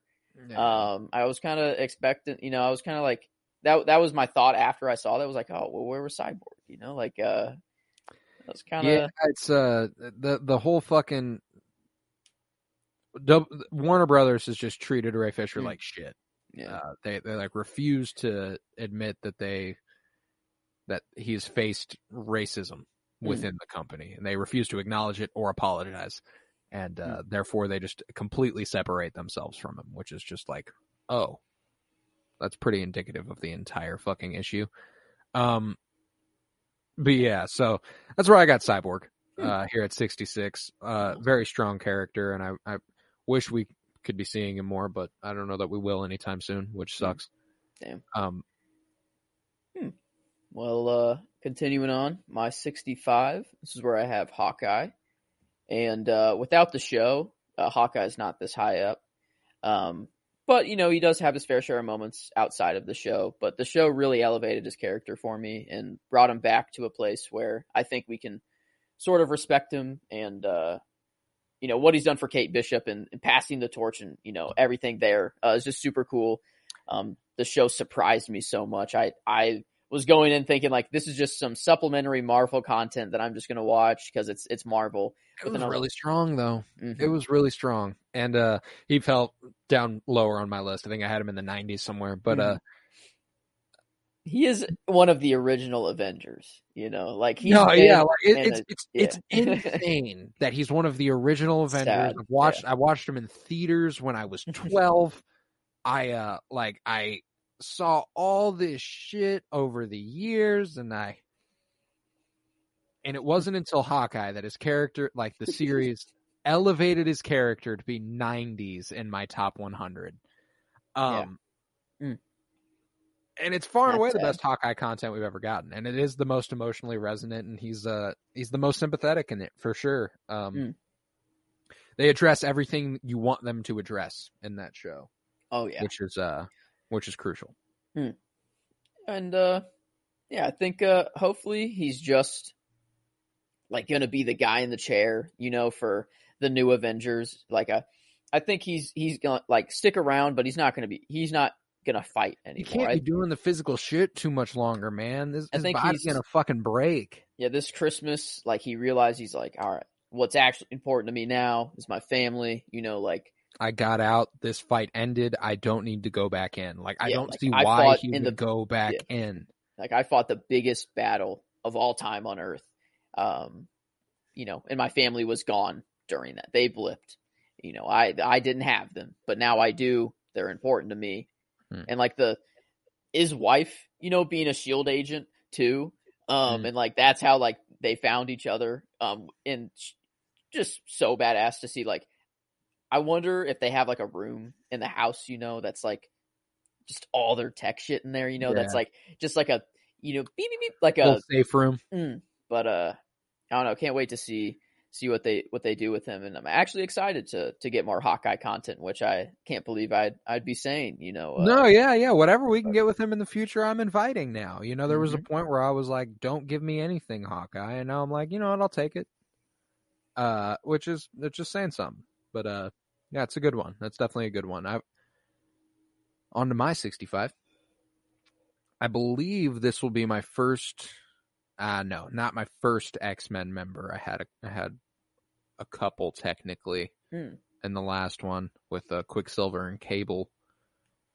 but this is where I have Nightcrawler. Oh, I like me some Nightcrawler. And it's more from comics and more from video games that I've really grown to love Nightcrawler. You know, I liked him in X2, and I liked him in the revamped versions with I think it was an Apocalypse that he was there, maybe ish. I think. But you know, he and Dark Phoenix, strong in Dark Phoenix too. He's just a really interesting, really cool power set. I love the BAMF in comic books. Whenever he puffs, it spells out BAMF, BAMF. It's one of my favorite little effects in all of comics. Huh. Yeah, I have my X-Men. BAMF. They come up in this episode. So it's interesting that our, like, I guess you have some X-Men, but I don't know if they're more densely packed here, or like if they start here for you. But, I've got a few coming up. Yeah, for sure. Which is interesting. Yeah, not a big gap here either. With where my Nightcrawler is. So, and I don't even, I'm very new to the X-Men, and I already like him. I already like him more than the Eternals, even. So, yeah, he's a badass. He's a super cool character. Mm-hmm. But I'll save a little bit until I get to him. But moving on to my 64, it's where I have the Ancient One. Ooh, nice. I do not have the Ancient One. You sure? I have it bolded. I think because every time I bold one, it's you said it before I did. Maybe I just accidentally bolded the Ancient One then. I have to guess that was an accidental bold. Okay. I don't think she appears on my list. But every time I rewatch Doctor Strange, it just climbs higher and higher for me. And it's like the strongest solo movie outside of Black Panther, I think. I think it's the number 2 solo movie now for me. Maybe Shang-Chi is close to it. But I don't know. Doctor Strange, every time I rewatch it, it's just like, wow. Like, this story is so insane. The visuals are mind-boggling, that you're watching. And really, I don't know, took the MCU in a different lane, and started to get people more comfortable with all these time concepts and crazy infinite whatever mirror dimension crazy things, and I don't know, I think Doctor Strange is just going to be a huge pivotal point in Marvel moving forward, like a pivotal character moving forward. Interested to see what happens with him in this upcoming movie. But seems that he's, becoming the Sorcerer Supreme, so going to be important for quite a while, I'd assume. In theory. Yes. Well, yeah, I guess. Well, he has to. If that moment is true, and she's like, you have to become the Sorcerer Supreme, that's an absolute fixed point in time. If that's like truly canon, then like, is that true for what we're watching? Like, or like, is that, I don't know, do we accept that as truth? Or like, I mean, she did. Yeah, I guess I don't know.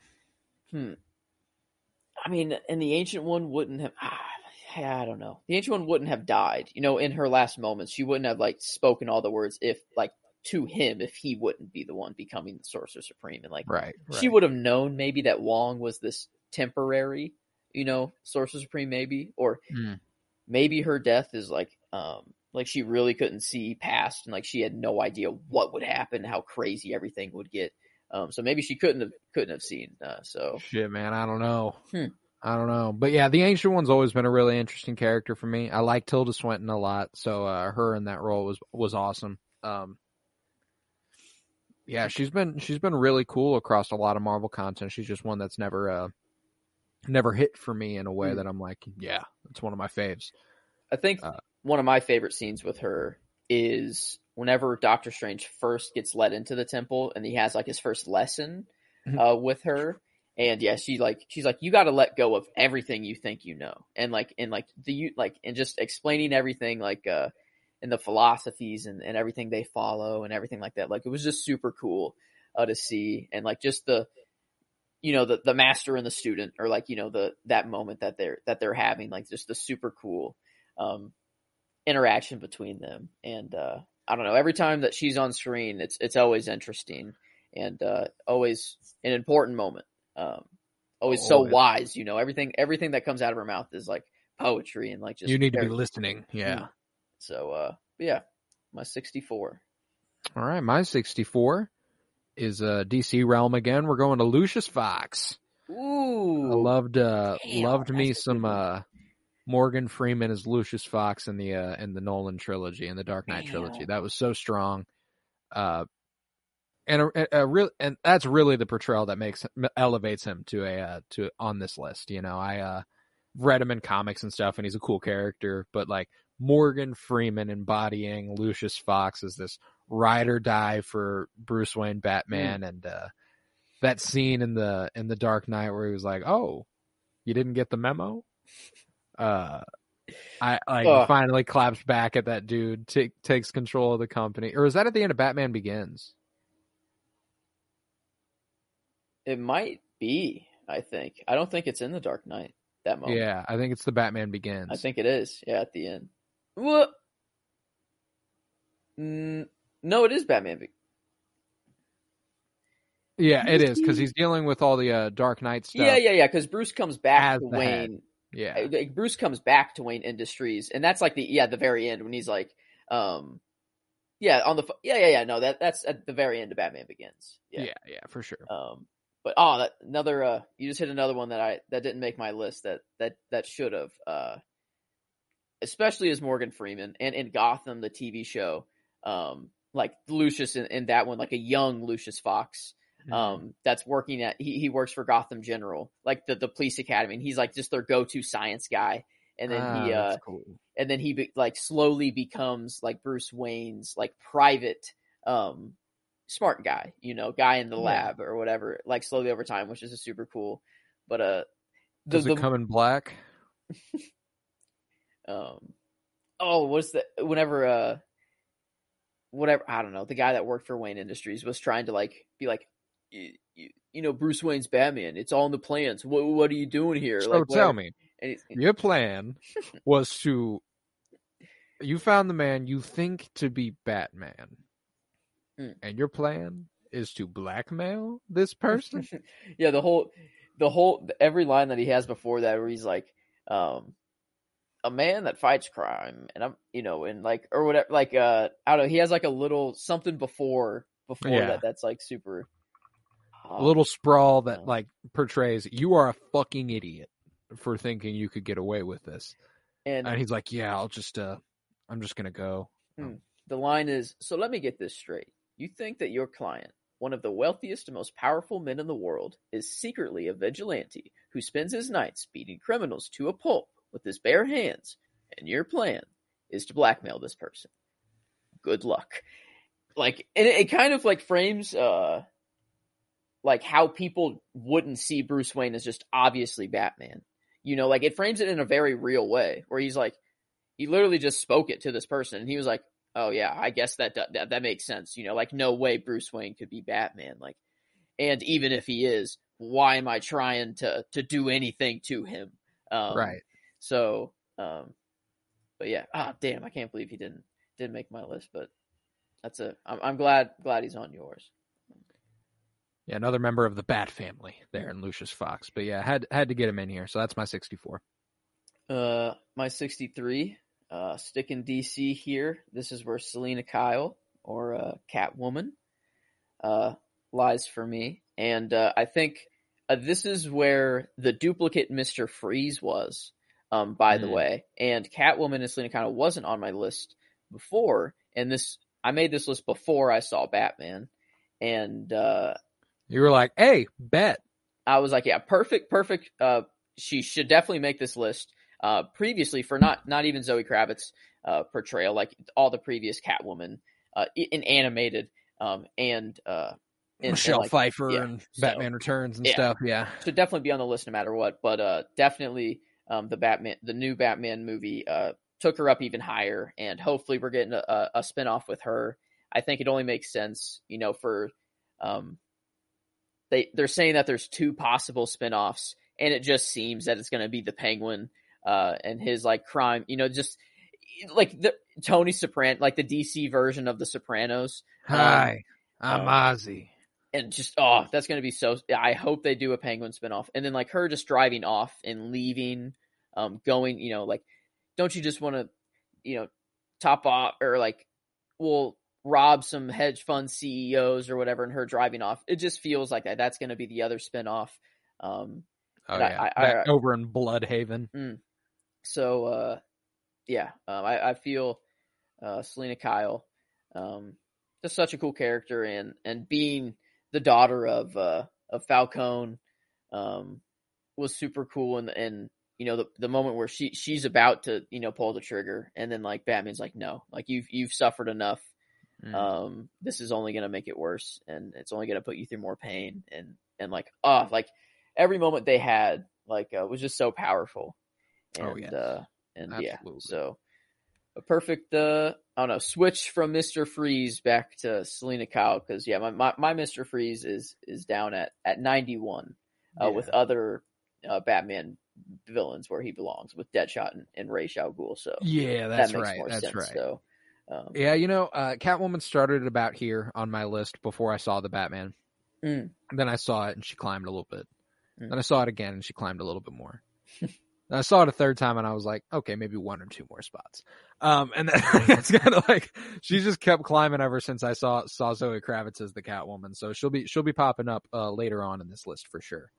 But good shit. With that, on to my 63. This is where I've got Yelena Belova.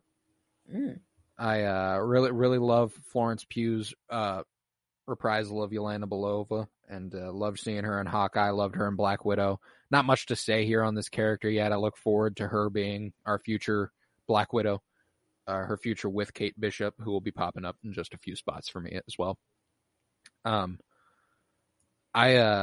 really look forward to whatever she's got in store. That moment in Hawkeye where she blips, she comes back and she's like, I gotta find Nat. Like, oh, honey, you don't. Sorry. And that I bawled my eyes out on that scene. That's a rough one. And just like the whole she doesn't want to trust him, she doesn't want to believe that what he's saying is true, but she sees the pain in Hawkeye and she's like, oh my God, damn, no, you did, you loved her. She was your teammate. You went through all this together, and oh my God, it's just such a powerful moment. And it's crazy how a lot of these characters are very close. Everyone that you're saying right now, we're having a lot that are lining up very, very close to each other. So I guess I'll save it for whenever she pops up in 3 people. So baller. But yeah, moving on to my 62 is where I have Cyborg. So another one that was very close.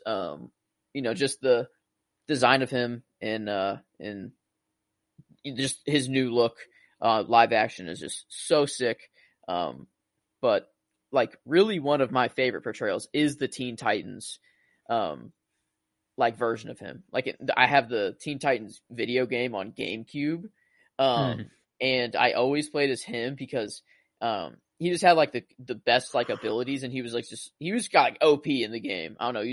He just had a lot of good weapons on him. So I always played as him in there, which is just super fun. But then in the animated shows, he was always hilarious. Him and Beast Boy, were awesome.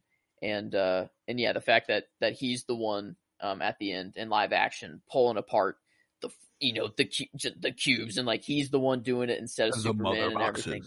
Oh my God, was so cool. And hopefully, I don't know, hopefully they just square away whatever they got going on over there at Warner Brothers, and take advantage of this character, because I don't know, of what we've gotten, it's been really good. It's been really good. So I look forward to anything we might get with Cyborg, and he's got some good comic books under his belt for sure.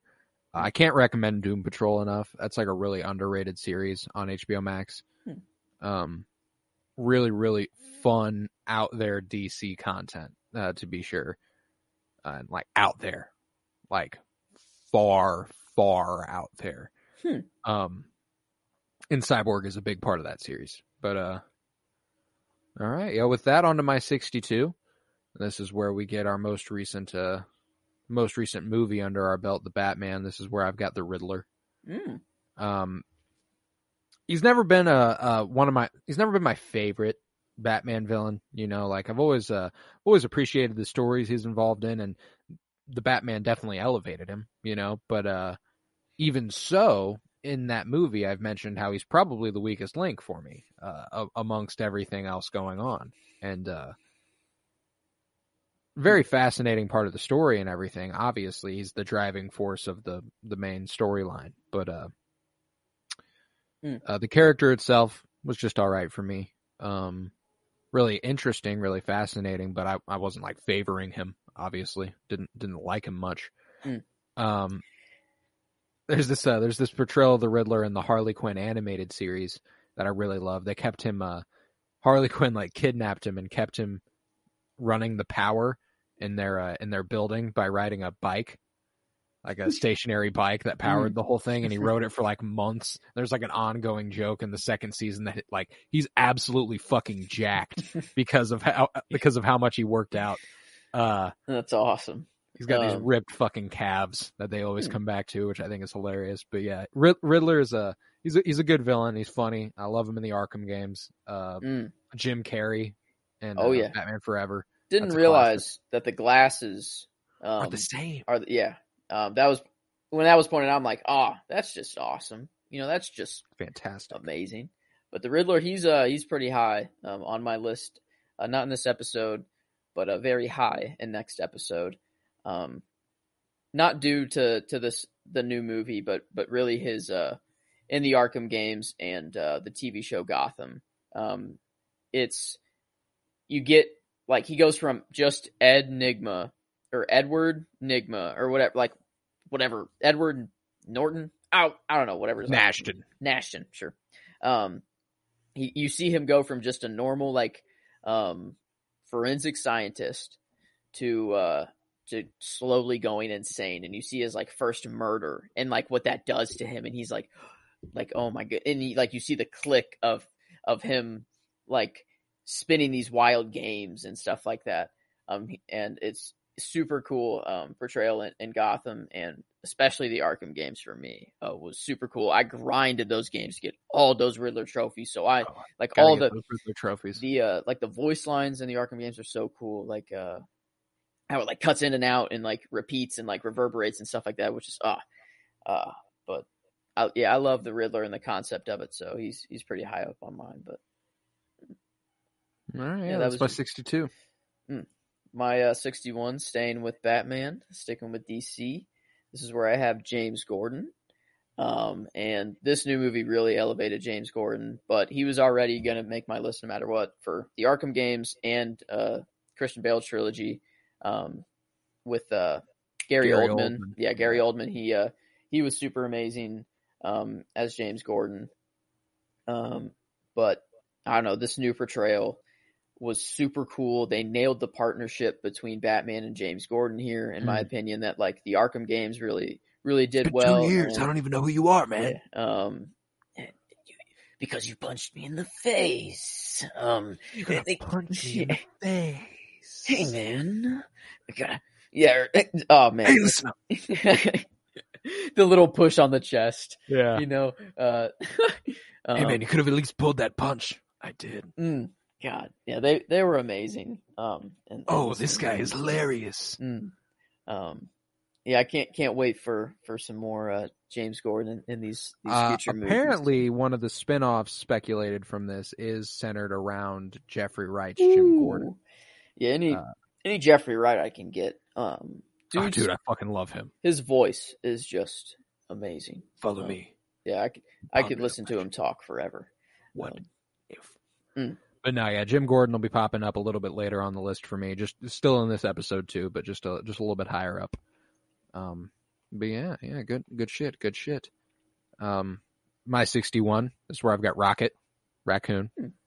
I fucks with Rocket, and I love the Guardians of the Galaxy. it's just really interesting once I started sprawling all these characters out, like even characters that I thought like, oh yeah, I love Rocket. He's fallen into the 60s. Like that's crazy. There's a lot of characters I really, really like. You know what I'm saying? I do love the sort of tragic side of Rocket Raccoon, where like whenever they first get introduced in the prison, they're getting like hosed down, and Peter looks over and sees the cybernetic enhancements in his back and stuff that have him walking upright and everything. And it's there's a real sadness to Rocket Raccoon, and you know James Gunn excels at this tragedy ridden backstory, fun hero sort of thing. Has a thing for definitely in line prosthetics. with that. Anything he get his hands on.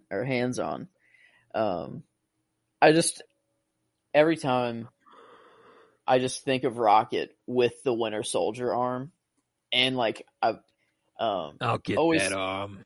Like if he would wear it, you know, it'd be like just hilarious if he just hops around on it, you know, like in Rick and Morty when Morty has like the he's got the giant arm. Yeah.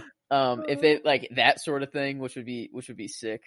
I just see like Rocket getting all these things. He gets like the Winter Soldier arm, he gets Thor's eye, you know, he just has all of these like things that connect and like keep things together, which is just cool. But yeah, Rocket's higher up on mine. Won't be in this episode, but next. But yeah, it's good.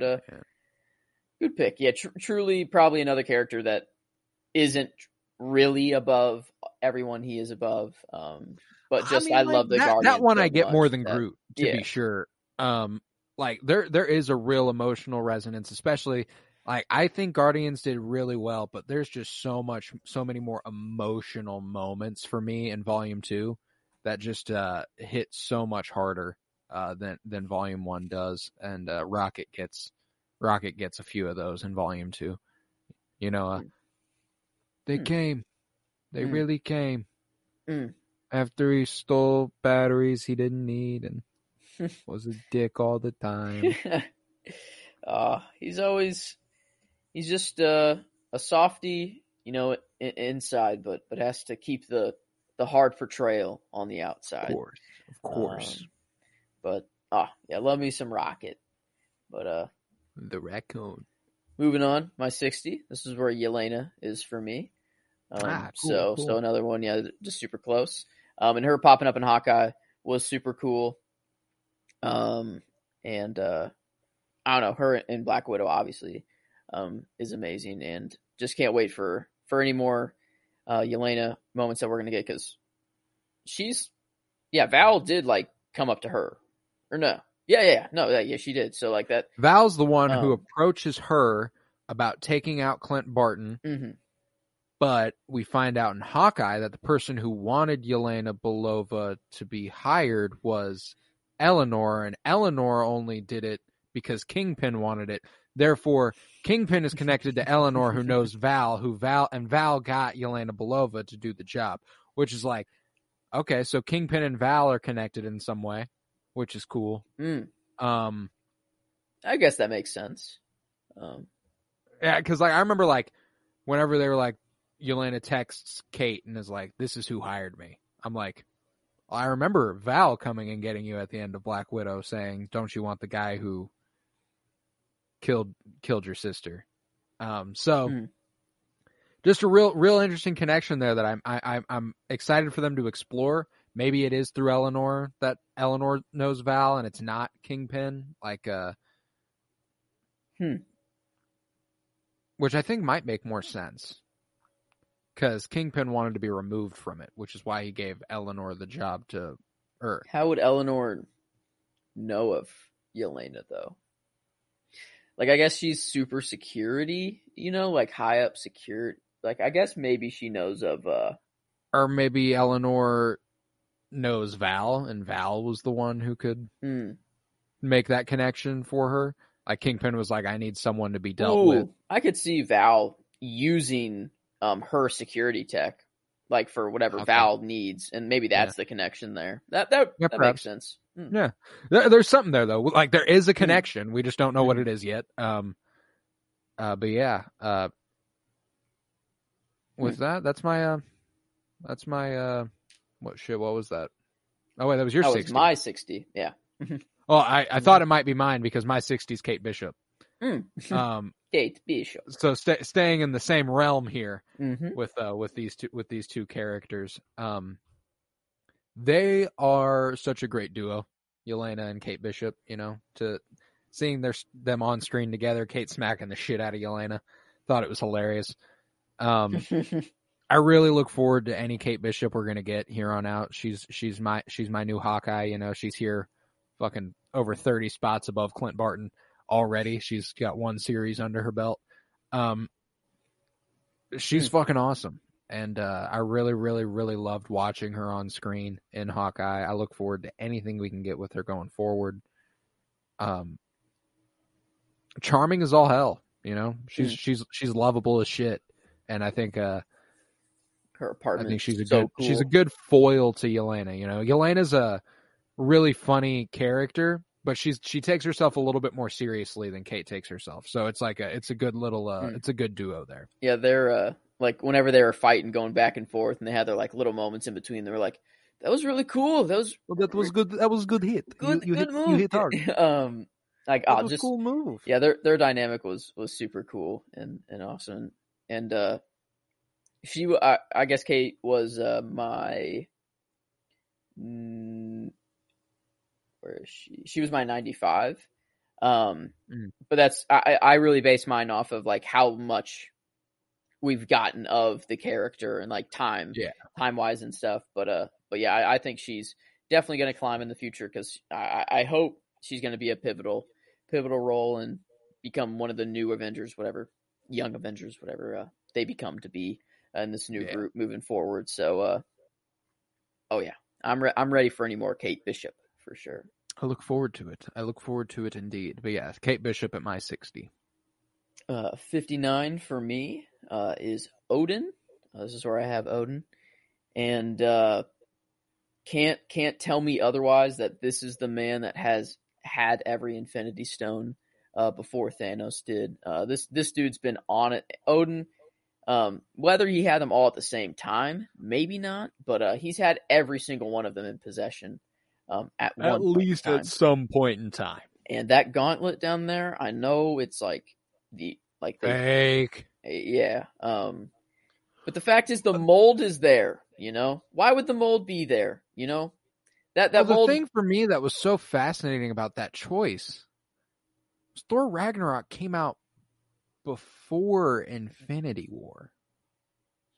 Well, so is it like? Did they say that it was a mistake or something like that? Like that they should because I feel like there is some confusion with that post-credit scene or people think that Thanos was the first to make the gauntlet in the mold, but like I think it's way cooler if that mold has just always been there, you know, and Odin had a gauntlet for himself and maybe he tried to go for it, whether he got all the stones or not. Maybe but so. I guess maybe the mistake then would be the size. Yeah, that's the only thing that doesn't make sense is that unless someone else was wearing it other than Odin, but who would wear that other than Odin? And who's that big?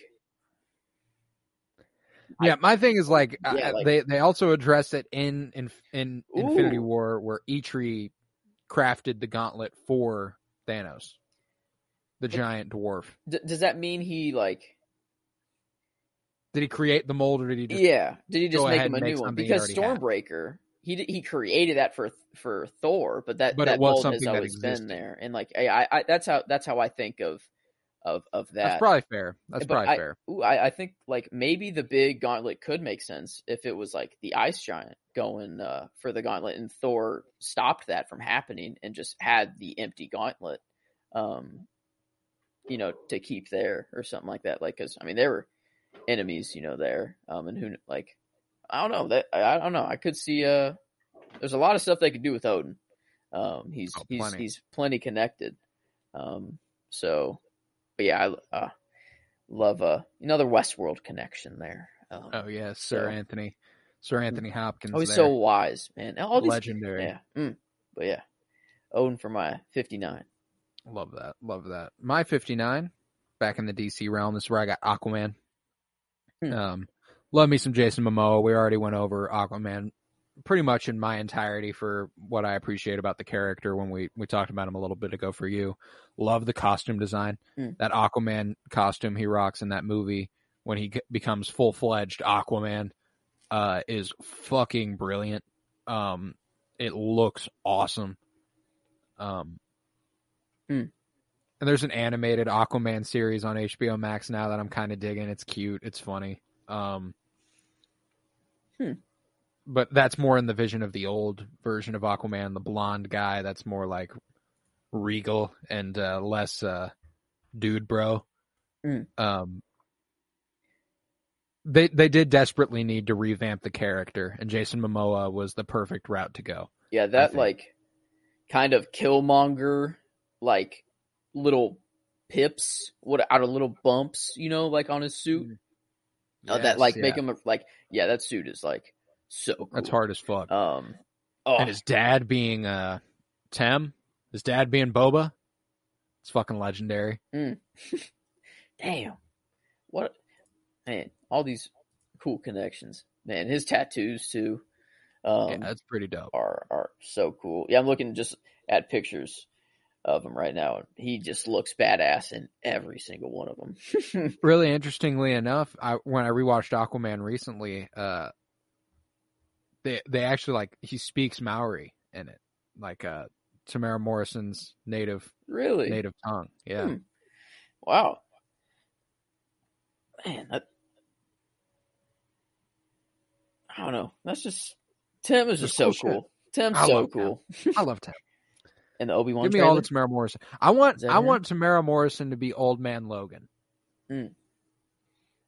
Oh yeah. In the MCU. And like make Laura Kinney Wolverine. But make Tim Old Man Logan. Was that Tim's head in the Obi-Wan trailer? Oh yeah. It had like tech on the back of the head, like did you see that? Have you seen that? I did not. I did like not see that. Like there's some enhancement, some mod, something that looks, and like could be Echo. It like the live version, but I don't know. It could. That's what I'm thinking. Like I looked at, like I went on YouTube, like on my computer, like and blasted the quality and like went frame by frame and everything. And like when you're looking at the back of his head, it's like does look like Tim's head, and there's like some cybernetic something back there. Okay. Dope. But yeah, that's why Odin is my 59. That's why Aquaman was. Oh, sorry. Yeah, never mind.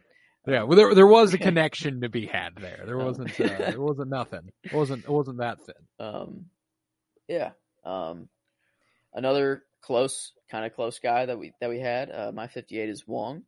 So where Wong lies for me, and I think it just like him becoming the temporary Sorcerer Supreme, and all of his just funny moments, like him in the library where he's Doctor Strange stealing all the books behind him and stuff, and like all they're cute moments that they have together. Like their dynamic is super cool, and I can't wait to see. I don't know what it is in Multiverse of Madness, but seems that Wong is gonna like be against Strange in this, and they're not really gonna be buddies. I don't know, at least from the trailer. Like it seems like they've got something of an opposition in some realm anyway. But yeah, love me some Wong. Doctor Strange again. Like one of the strongest solo movies in Marvel in my opinion. And I don't know, every time I rewatch it, I just Doctor Strange and Wong. I love them more and more and more. More to like all I don't know, all these characters are just so that's another one. I just realized that could have made the list, but it's all right. But yeah, it'll be okay. Wong at 58 for me. All right. With that, on to my 58. This is where I have the Bat's father figure. Where I've got Alfred Pennyworth. I love me some Alfred, and I considered having him higher up.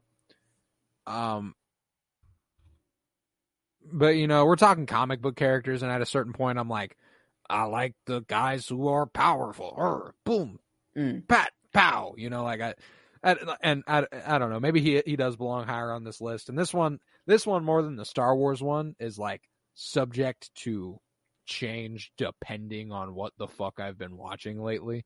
Like, but you know, Alfred Pennyworth's been in a lot of content I've been watching lately, and here he is at 58. So who knows?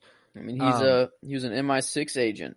That dude, like he's badass. Like he's not he's with it. There's a reason he was Thomas Wayne's butler. Like he was chosen for how badass he was. He saved Thomas Wayne's life. I'm pretty sure. I'm gonna tell you, we need to get on that Pennyworth series that's on HBO Max now, because it's him in his younger days as an MI6 agent. Ooh. Like, it could be really fucking cool. I really need to get into that. But I loved Andy Serkis in the most recent interpretation of Alfred in the Batman. He did a really good job. I would have liked more of him there, but you know, it doesn't get much better for me than Michael Caine. That's my Alfred. I think it kind of always will be. That's why do we fall down to get up? I love that shit. I have this fantasy I play over in my head. I'm drinking my cup of tea, and I look across the way, and I see you sitting there. Yeah, we don't say anything. We just know, I just know, and I leave, and that's how it ends. And you're like, "Fuck, yes!" And you know, Christian Bale's Batman, Bruce Wayne, and Selena Kyle go there so that can happen, and it's like, oh my god, oh, that makes me so happy. And whenever Bruce comes back to the mansion, he's like all pissed off, and like Alfred's like crying at him. He's like, they have like that moment where like on the stairs in Wayne Manor, where like, what was happening? What was the I think it was Dark Knight Rises or Batman Begins. Which one is? It's not in Dark Knight. But they have this moment where they're like arguing on the steps at nighttime in Wayne, like in the mansion.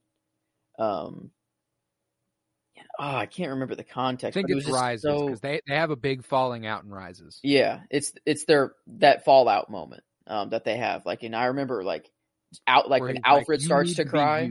Yeah, well, like when Alfred starts to cry there, like it like every time it's just like like gets me to tears. But the most recent Alfred moment that got me to freaking tears. First time I saw it, I ugly cried, man. In the theater, it like the hand extension. Oh man, I cried my ass off. Holy shit, man! Like the only other cry moment in the movie that was like as silent as this one wasn't a silent cry. This one I heard like sniffles and like during it, like you heard other people cry during this moment. But then the silent cry was whenever he like cut the power line. Like that was like the two noticeable like silent-ish cry moments in the movie. And yeah, Alfred, he was my 78, and that was before this movie. I'd say he probably, deserves a little bit higher up, especially after that performance in there, and can't wait to get more. No, yeah.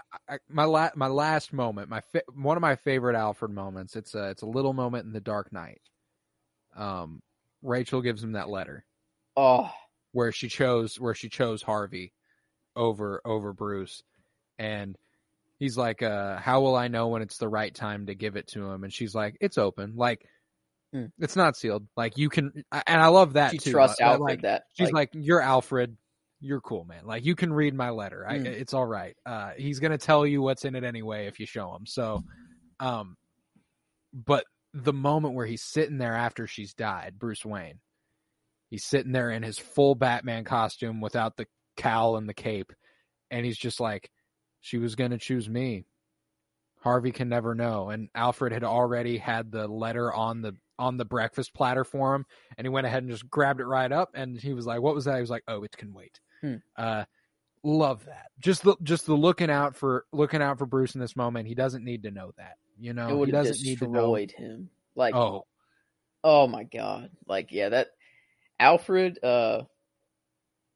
whether Bruce wants to admit it, like that's his father. like that, like Yeah. his like true, like who's made him who he is. Like I don't know, Thomas Wayne has made Bruce Wayne who he is, because of his legacy and stuff. But like Alfred really molds him into who he becomes. So I was watching the Lego Batman movie yesterday. When was the most recent time you watched the Lego Batman movie? it's been a while.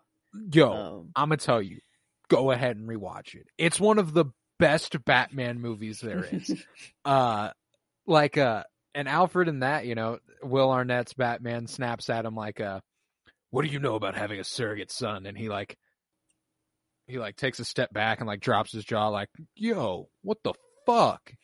Like, I'm basically your dad. Like, I love Alfred and Bruce Wayne's relationship, and I hate when it strains. I hate when it doesn't feel comfy. I hate when it's like, man, they're at odds. That's a rough one. But when they're warm with each other, it's as happy as it gets. I think there's a moment like Batman and Robin where George Clooney and that Alfred hug with Robin and Batgirl, and they all embrace, and it's like this is just heartwarming. But yeah, that's where I've got Alfred Pennyworth here at 58.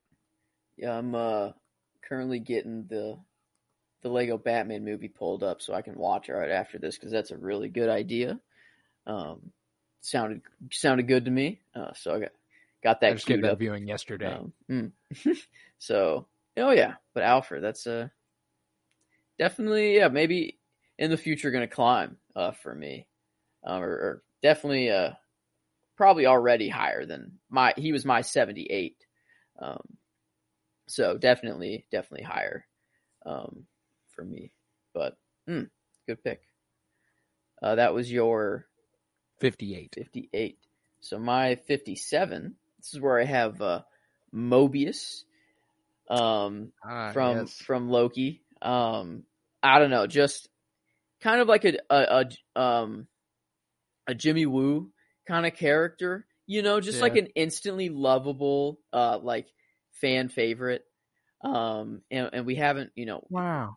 We need that jet ski moment, like that's what everyone's holding out for. We just got to see that man with the biggest smile on a jet ski. He's going to be so happy when he's on that jet ski, and like, I hope, what I really hope is that it's not him like riding off into the horizon to his death in a jet ski. Like, I really want it to just be him like happy, just like living his life like he's out of the loop or whatever. I can't imagine that they're gonna have him ride off. I really I hope it's not a sad, or I guess like I hope it's not a sad moment whenever he's on the jet ski. I hope it's like just him in a normal life, like outside of the TVA, outside of everything, like just a normal life on a jet ski, or he's like a jet ski salesman that like just takes him out for spins all the time or something. I don't know. But I don't know. Perfect combination of form and function, man. And I don't know. A character that I never expected, to be so connected with, but like the relationship between him and Loki is super strong. And like they're whenever he's like, you're my favorite, but actually, talking to Sylvie, but Loki thinks it's him, and like just all these little cute moments that they have. I don't know. I can't wait to see what happens to Mobius, and hope it comes of him. So, all right. Oh yeah, all right. That's a good one. I wish I would have had him on here. He didn't make my list. Oh. I loved Mobius. I loved Owen Wilson. It's just one that happened to slip through the cracks. I didn't think too hard in the Loki realm. I just went with Loki later on in the list. But yeah, that's a good one. That's a good one. On my 57, I'm sticking in the DC and the Batman. This is where I've got Carmine Falcone. I love me some Carmine Falcone. He's a really interesting character, and beyond, I mean, the Batman's far and away his best on-screen portrayal with John Turturro. I mean, he hasn't not much competition there in terms of on-screen portrayals of Carmine Falcone. There was like a brief Falcone in The Dark Knight, and then Batman Begins. But like, other than that, like he didn't get a story in the Dark Knight trilogy. He got a story here.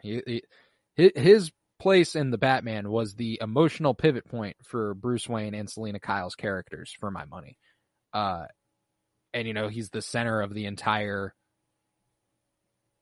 conspiracy that Riddler's unraveling. Like the rat. He's the rat. He's a a rat to Alada. Yeah, man. Damn. Rat with wings. A Falcon. A stool pigeon. Like a stool Falcon pigeon. has wings.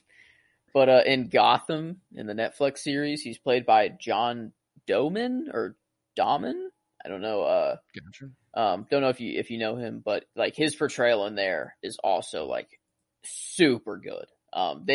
He has a huge storyline in Gotham, and he's always like a pretty big part of it. John Doman. Yeah, I've seen him in stuff. I don't know what I would have. The Boys. Probably saw him in The Boys. Yeah, he plays Falcone really, really well. But I will say that still this new portrayal is way better. It's super strong. And I after watching the Batman, I've been on a huge Batman comics kick where I've just been tearing through. Like I went and signed up for the DC Universe Infinite fucking plan, and I'm like, all right, yeah, I'm gonna read all this now. And I read The Long Halloween, and it's centered around the murders of people within the Falcone family. And it's Carmine grappling with that and fearing that he's coming up or who's dying next. Like it's a really, really fucking cool story. And I mean, I don't love a mob boss, obviously, but the mob boss characters are pretty cool. They can be pretty fun, and Carmine Falcone is no exception. So I got him there at 57. Yeah, moving on to my 56. This is where I have my Nightcrawler. This is the start of some of my X-Men crew here. Only a couple, kind of the lower level X-Men for me, but still, obviously it's 56, the start of them. So really, really well, or really, really good. And I'm, very, very newish to X-Men just in general. But of what I remember of watching before as a child, like Nightcrawler just always was so cool to me. Like the concept of just a teleport, like someone who can just teleport, and how he like can grab people, take them with him, and the fact that he's like going through this other dimension sort of thing, and like that's why he can't go through walls, and like he has to see the clear path and like stuff. It's like that's just so cool, even though like it doesn't make sense in a lot of times where he just goes through like the and a lot of times he goes ahead and does it anyway. Yeah, it's like we're gonna ignore that it happened. Like when he goes through a plane, like in and out of a plane, is that really a wall? Is like, does he see the path there, or is it just convenient to tell? Like he gets a window that's big enough for him to see out of. Maybe you're cool. True. Just give him like X-ray vision, and is that like OP? Is that it? Is that like fix his problem? Wraps at that point. I don't know. Give him some X-ray goggles. It's over. That's perfect. Perfect. He's my 56. It's perfect. And my 56, I'm staying in the, if you're looking for some more X-Men content, head to Mutants Monthly #2, released at the end of September, where we discuss Something Blue with Nightcrawler and Mystique. This is my 56. I love this. I love me some Mystique, and I love Jennifer Lawrence's portrayal in the reprisal movies for the X-Men. Definitely elevated that character to a level it had never been before for me. The expansion on her in the comics has been really awesome. Just a really powerful character, the idea behind her struggling with her appearance, and then ultimately embracing it completely. She was the naked blue lady when I was little. She wasn't Mystique or Raven. I didn't know her fucking name. She was the naked blue lady. And seeing how she gets to that point with Magneto being like no, I like the real you, and she goes to Jennifer Lawrence, and then she's like, no, the real you, and it's into Mystique form, and I really love it. I really love her character in those movies, and she's just really strong. So yeah, that's my 56 in Mystique. Yeah, I have Mystique a little higher up on my list. She'll come in next episode. But I'm sticking with some more X-Men here. My 55 is Rogue. And I think whenever I think of Rogue, I really think of like the Cure storyline, which was really cool. I thought it was like a really interesting part of the movie, and such a cool dynamic just in X-Men lore. just the conflict of mutants and them just feeling so out of place, and this cure being like, oh, I can finally just become, normal forever. It makes a lot of sense with a character like Rogue. Yeah. So like, you can't touch, you can't kiss, you can't hug, you can't it's just not gonna happen. Damn. Yeah, it's but yeah, I love Rogue, and especially in the X-Men animated series that I like. I haven't watched it all, but the chunk that I have watched, yeah, she's awesome. I love the accent, in there. Oh, like Southern Belle. Like, oh my gosh, I like that Rogue is so much better. Oh yeah, than Demi Lovato. I can only see Demi Lovato in the live action Rogue. Like I that's so funny. I cannot unsee it. But yeah, that's yeah. Rogue will be popping up on my list later. It's funny. I've got like a couple different cells of X-Men. This is the first one. It's only a couple here. My 55 is Storm. To build on yours, so we got a few X-Men here right in a row with Nightcrawler, Mystique, Rogue, and Storm, which I think is cool. And the only reason Storm falls a little bit is that I don't think she's had a story play out on screen as compelling as could possibly be. She's always just kind of there to be the cool weather goddess. I don't think she's gotten a lot of expansion beyond that in the movies. She's just always kind of there. I really look forward to the adaptations when we finally get to dig deeper into her character. I love her in the animated series, such a strong and powerful presence. I love her in the comic books. X-Men is one of probably my most read comic book cell. Across all of Marvel, all of DC. I probably read more X-Men than I've read anything. And Storm's one of my fucking favorites. I think she's an absolute badass, and I love whenever she's married to T'Challa in lore and is the Queen of Wakanda. I think that's a really awesome story there. That's so cool. But yeah, Aurora Storm. That's my that's mine. That was your 55? Yes. Because my 54 is Storm. Nice. Just continuing on the X-Men trail, which is awesome. So not a perfect lineup, but pretty. I mean, that's probably as close as we'll get in this one. That's pretty good. So yeah, especially doing this list, it's even crazier that we had two line up in the Star Wars. Like, that's insane shit. And it was like, oh, what's his name? Chirrut. One with the Force. Yeah, that's insane that it was him too. I'm one with the Force, and the Force is with me. But the Force. I don't know, that's kind of Storm lining up here. One away. That's kind of probably as close as we'll get here. That's still pretty crazy. But yeah, everything you said, like her animated series, like the chunk that I've seen has been really awesome to see her in there, and just her look, her costume design, her just everything about her, like epic. Is so cool. So, but yeah, you covered Storm pretty well. But yeah, my 54. My 54. This is where I've got James Gordon. It's where I've got Jim Gordon. Loved Jeffrey Wright's Jim Gordon. He became my favorite Jim Gordon pretty quickly. But not to take away from Gary Oldman's Jim Gordon, because that's I'd say so far the most consistently well adapted character. You know what I'm saying? Across Batman.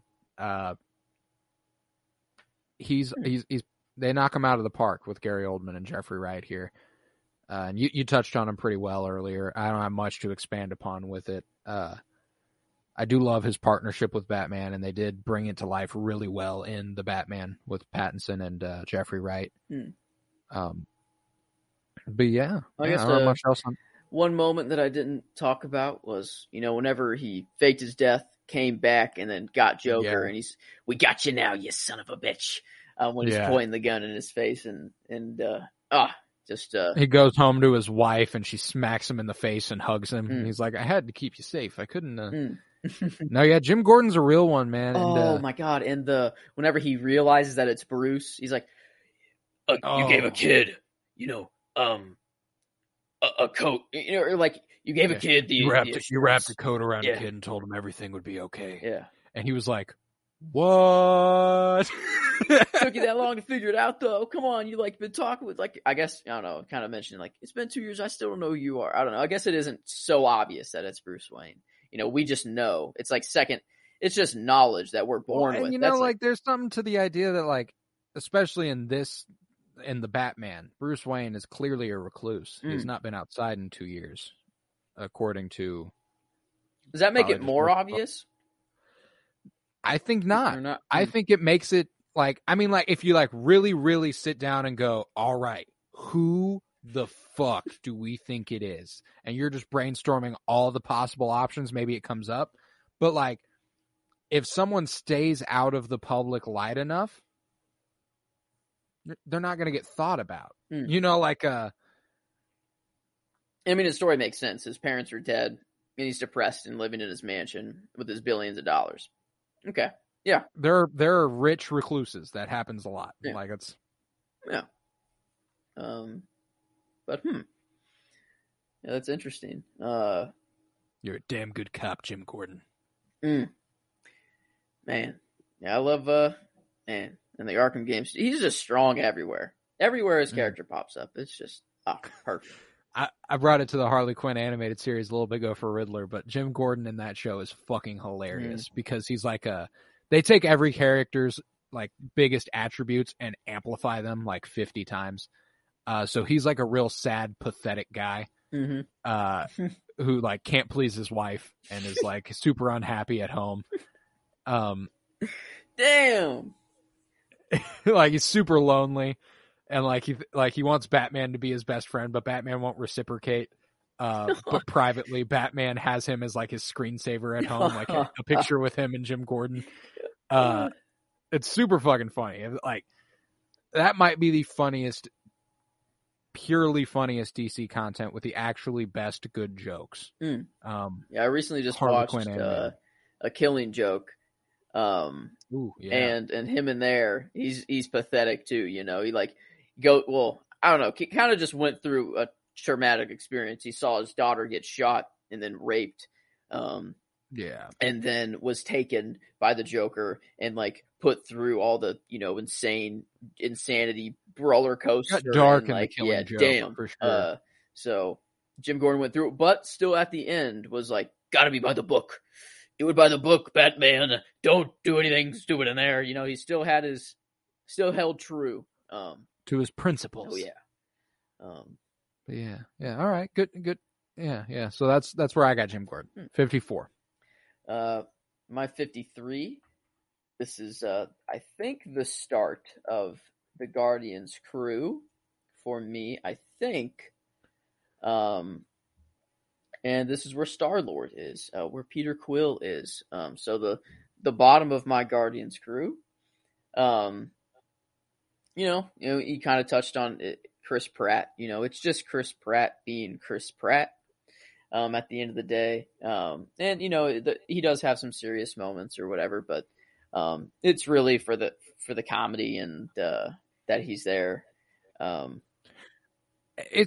He is one of the most fascinating conundrums, though, because like it's not an incredibly well acted role. Like he does good enough, like as a lot of Marvel actors do. Like it's like if your performance isn't taking me out and making me go, "Wow, this is bad," then you're doing fine. Like you're doing good enough. And he's got one of the most well written characters in the MCU. That is one of the easily least likable for me, which is just really interesting. And I don't know what my beef is, but there's just something about him where I'm like, I don't know, I just don't completely like you. Half planet, half human, half of me that's stupid. Planet. Yeah, that's all of you. I don't know. He's so cool potentially. I don't know. But I love the Guardians movies. And he is part of it. He's the central role, so there is something to it. He's not all bad. He's not terrible. But I don't know. Just compared to the rest of the Guardians crew, he's just kind of a side character, even though he's the leader, in air quotes, of Yeah. He's just a real interesting character, and he has been exceptionally well written. I've loved his arc over the course of these first couple movies, and I'm curious if they really want to get out there with the stakes in Guardians of the Galaxy Volume 3. Do we see the end of Peter Quill potentially? It's been said that a major character will die in Guardians of the Galaxy Volume 3. So, like, who knows? Thor. Ooh, that'd be. No, Thor: Love and Thunder though. That comes before Volume 3 though. Oh, okay. Yeah, Love and Thunder comes out this year. Oh shit, man, we're getting moving now with some of these Marvel movies coming out here. Oh hell yeah! But yeah, Peter Quill. Hopefully, good choice. Hopefully, gets stronger in his future roles. But good choice. Good choice. Mm-hmm. My 53. This is where I've got the Flash. I've never been big on the speedsters, and I've never been big on Flash, but I really did like the Flash CW series for a few of those seasons. It gets kind of out there. They rein it back in. It gets out there again. They rein it back in. It's like it's a real up and down experience with those CW shows. Some stuff's really good. Some stuff's really bad. But Grant Gustin as the Flash has been one of my favorite on-screen live-action portrayals of that superhero. Ezra Miller and Zack Snyder's Justice League did pretty solid. I enjoyed that. But it's back to that Justice League cartoon when I was little. That's the defining version of Flash for me. I love the run. The the slow motion run. I guess I remember someone saying like there is some sense behind it.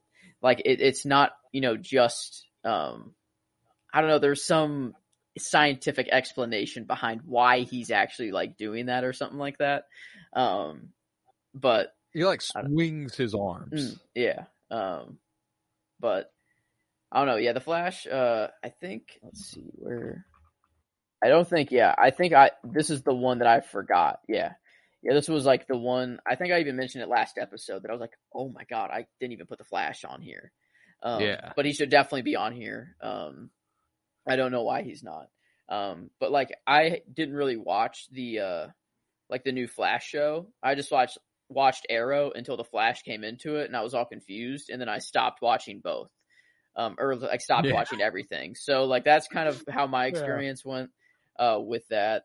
So I tried really hard with the CW ones, man. It's just you get to a point in those shows where you go, like the crossover episodes worked if you were watching them week to week. Yeah.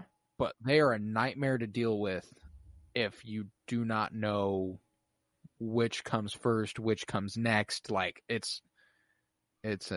can be an annoyance to be sure. Oh yeah. But yeah, the Flash. That's my 53. My 52. This is where I have my Yondu. Felt right to put Peter Quill and Yondu together. So that's just. I think mainly. I think I placed Yondu here first, and then was like, okay, this is where Star-Lord can go. Down here, it kind of felt right for him too, for me. So, but yeah, we covered Yondu pretty well. Whenever you talked about him, whenever he was up for you, but yeah, that funeral, like just one of the strongest moments, like in the MCU, like for me, and just that his character design is just so cool, and an all-time badass, and what if just the voice is so like iconic to him, like it's gonna be weird like hearing Yondu in any other voice, like if I don't know, like in the future. Yeah. So, but love me some Yondu. Definitely a highlight in the Guardians movies. Love that. Love that. My 52. My 52. This is where I have Uatu, the Watcher.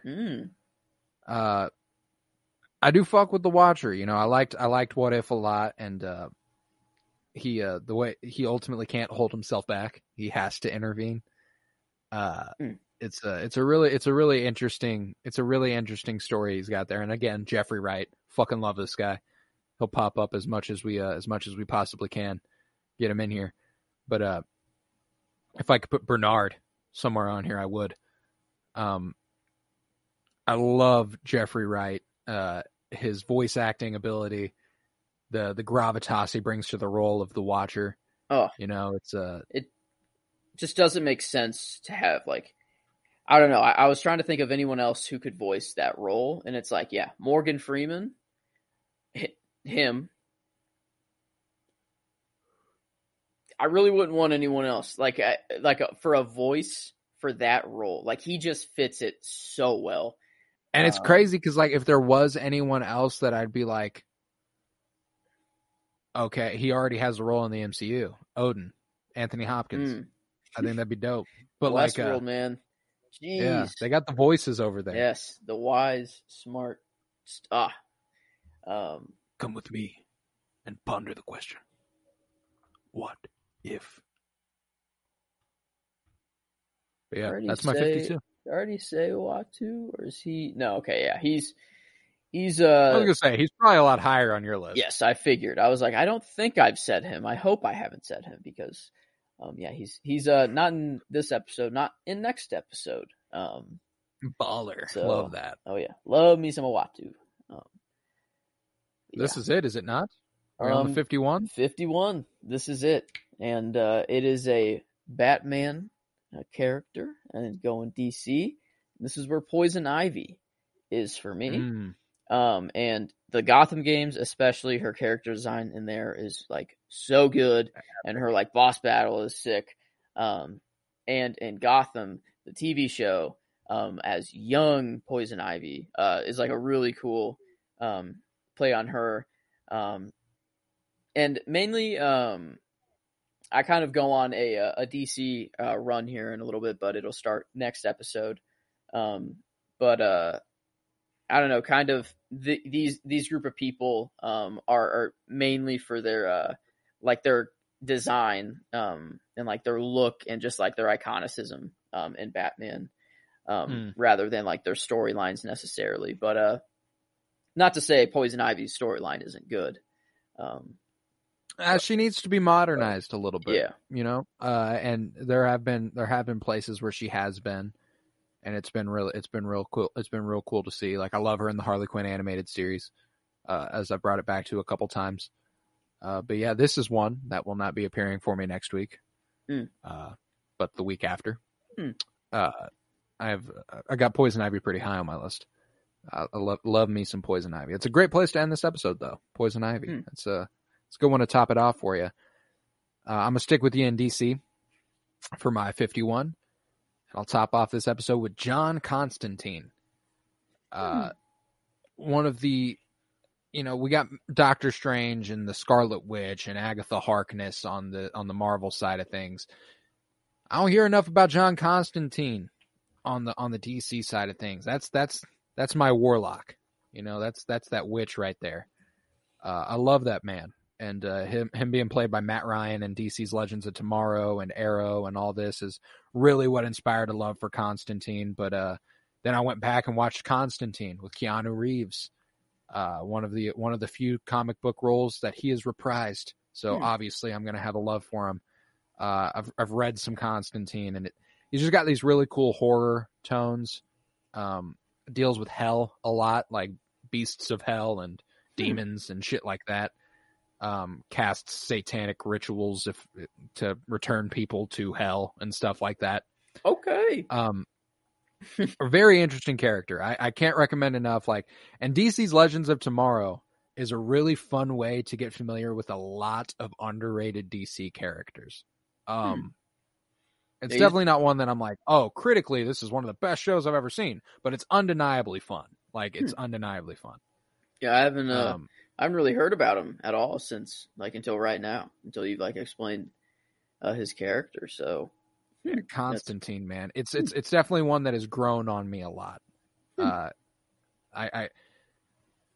mean, and not necessarily grown on me. I watched him in, I think the first time I saw him was in Arrow, and I was like, oh, that character's dope. Then I watched Legends of Tomorrow, and I'm like, okay, I really fucking love this guy. And going back and reading his comics has only enhanced him even more. So that's where I top off this part 2 of Top 100 with our 75 through 51. A lengthy one. Oh, yes, indeed. Only the top 50 remain. And I can only imagine how long those will be. It's just like, so every character has their moment, you know, and like you got like, just we spent some time early on. And we kind of do that with these episodes where we spend like an hour on like the first 5 to 10 characters and then have to really ramp it up in speed. But because the Eternals, starting with the Eternals and my love for the Eternals, all about the Eternals and the lore and everything that goes into it and what could come of it in the MCU, and just it gets a lot. It gets to be a lot, but this one was a good one, and I look forward to getting in part 3 and 4 with our top 50s. That'll be a lot of fun. Very much so looking forward to that. But with that, we conclude this episode of the Penny Bloom Podcast. I was Colton Robertson. I was joined by Joseph George. Thank you very much, homie. Oh, thank you for having me. It is always a pleasure.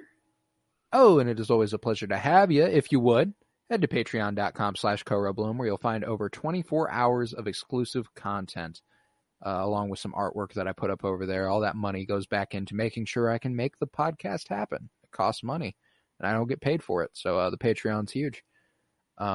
If you would, head to Twitter, follow @PennyBloomPod, follow on Instagram @PennyBloomPodcast, leave a 5-star rate and review to help us grow, share with a friend, and remember, peace, love, and bloom.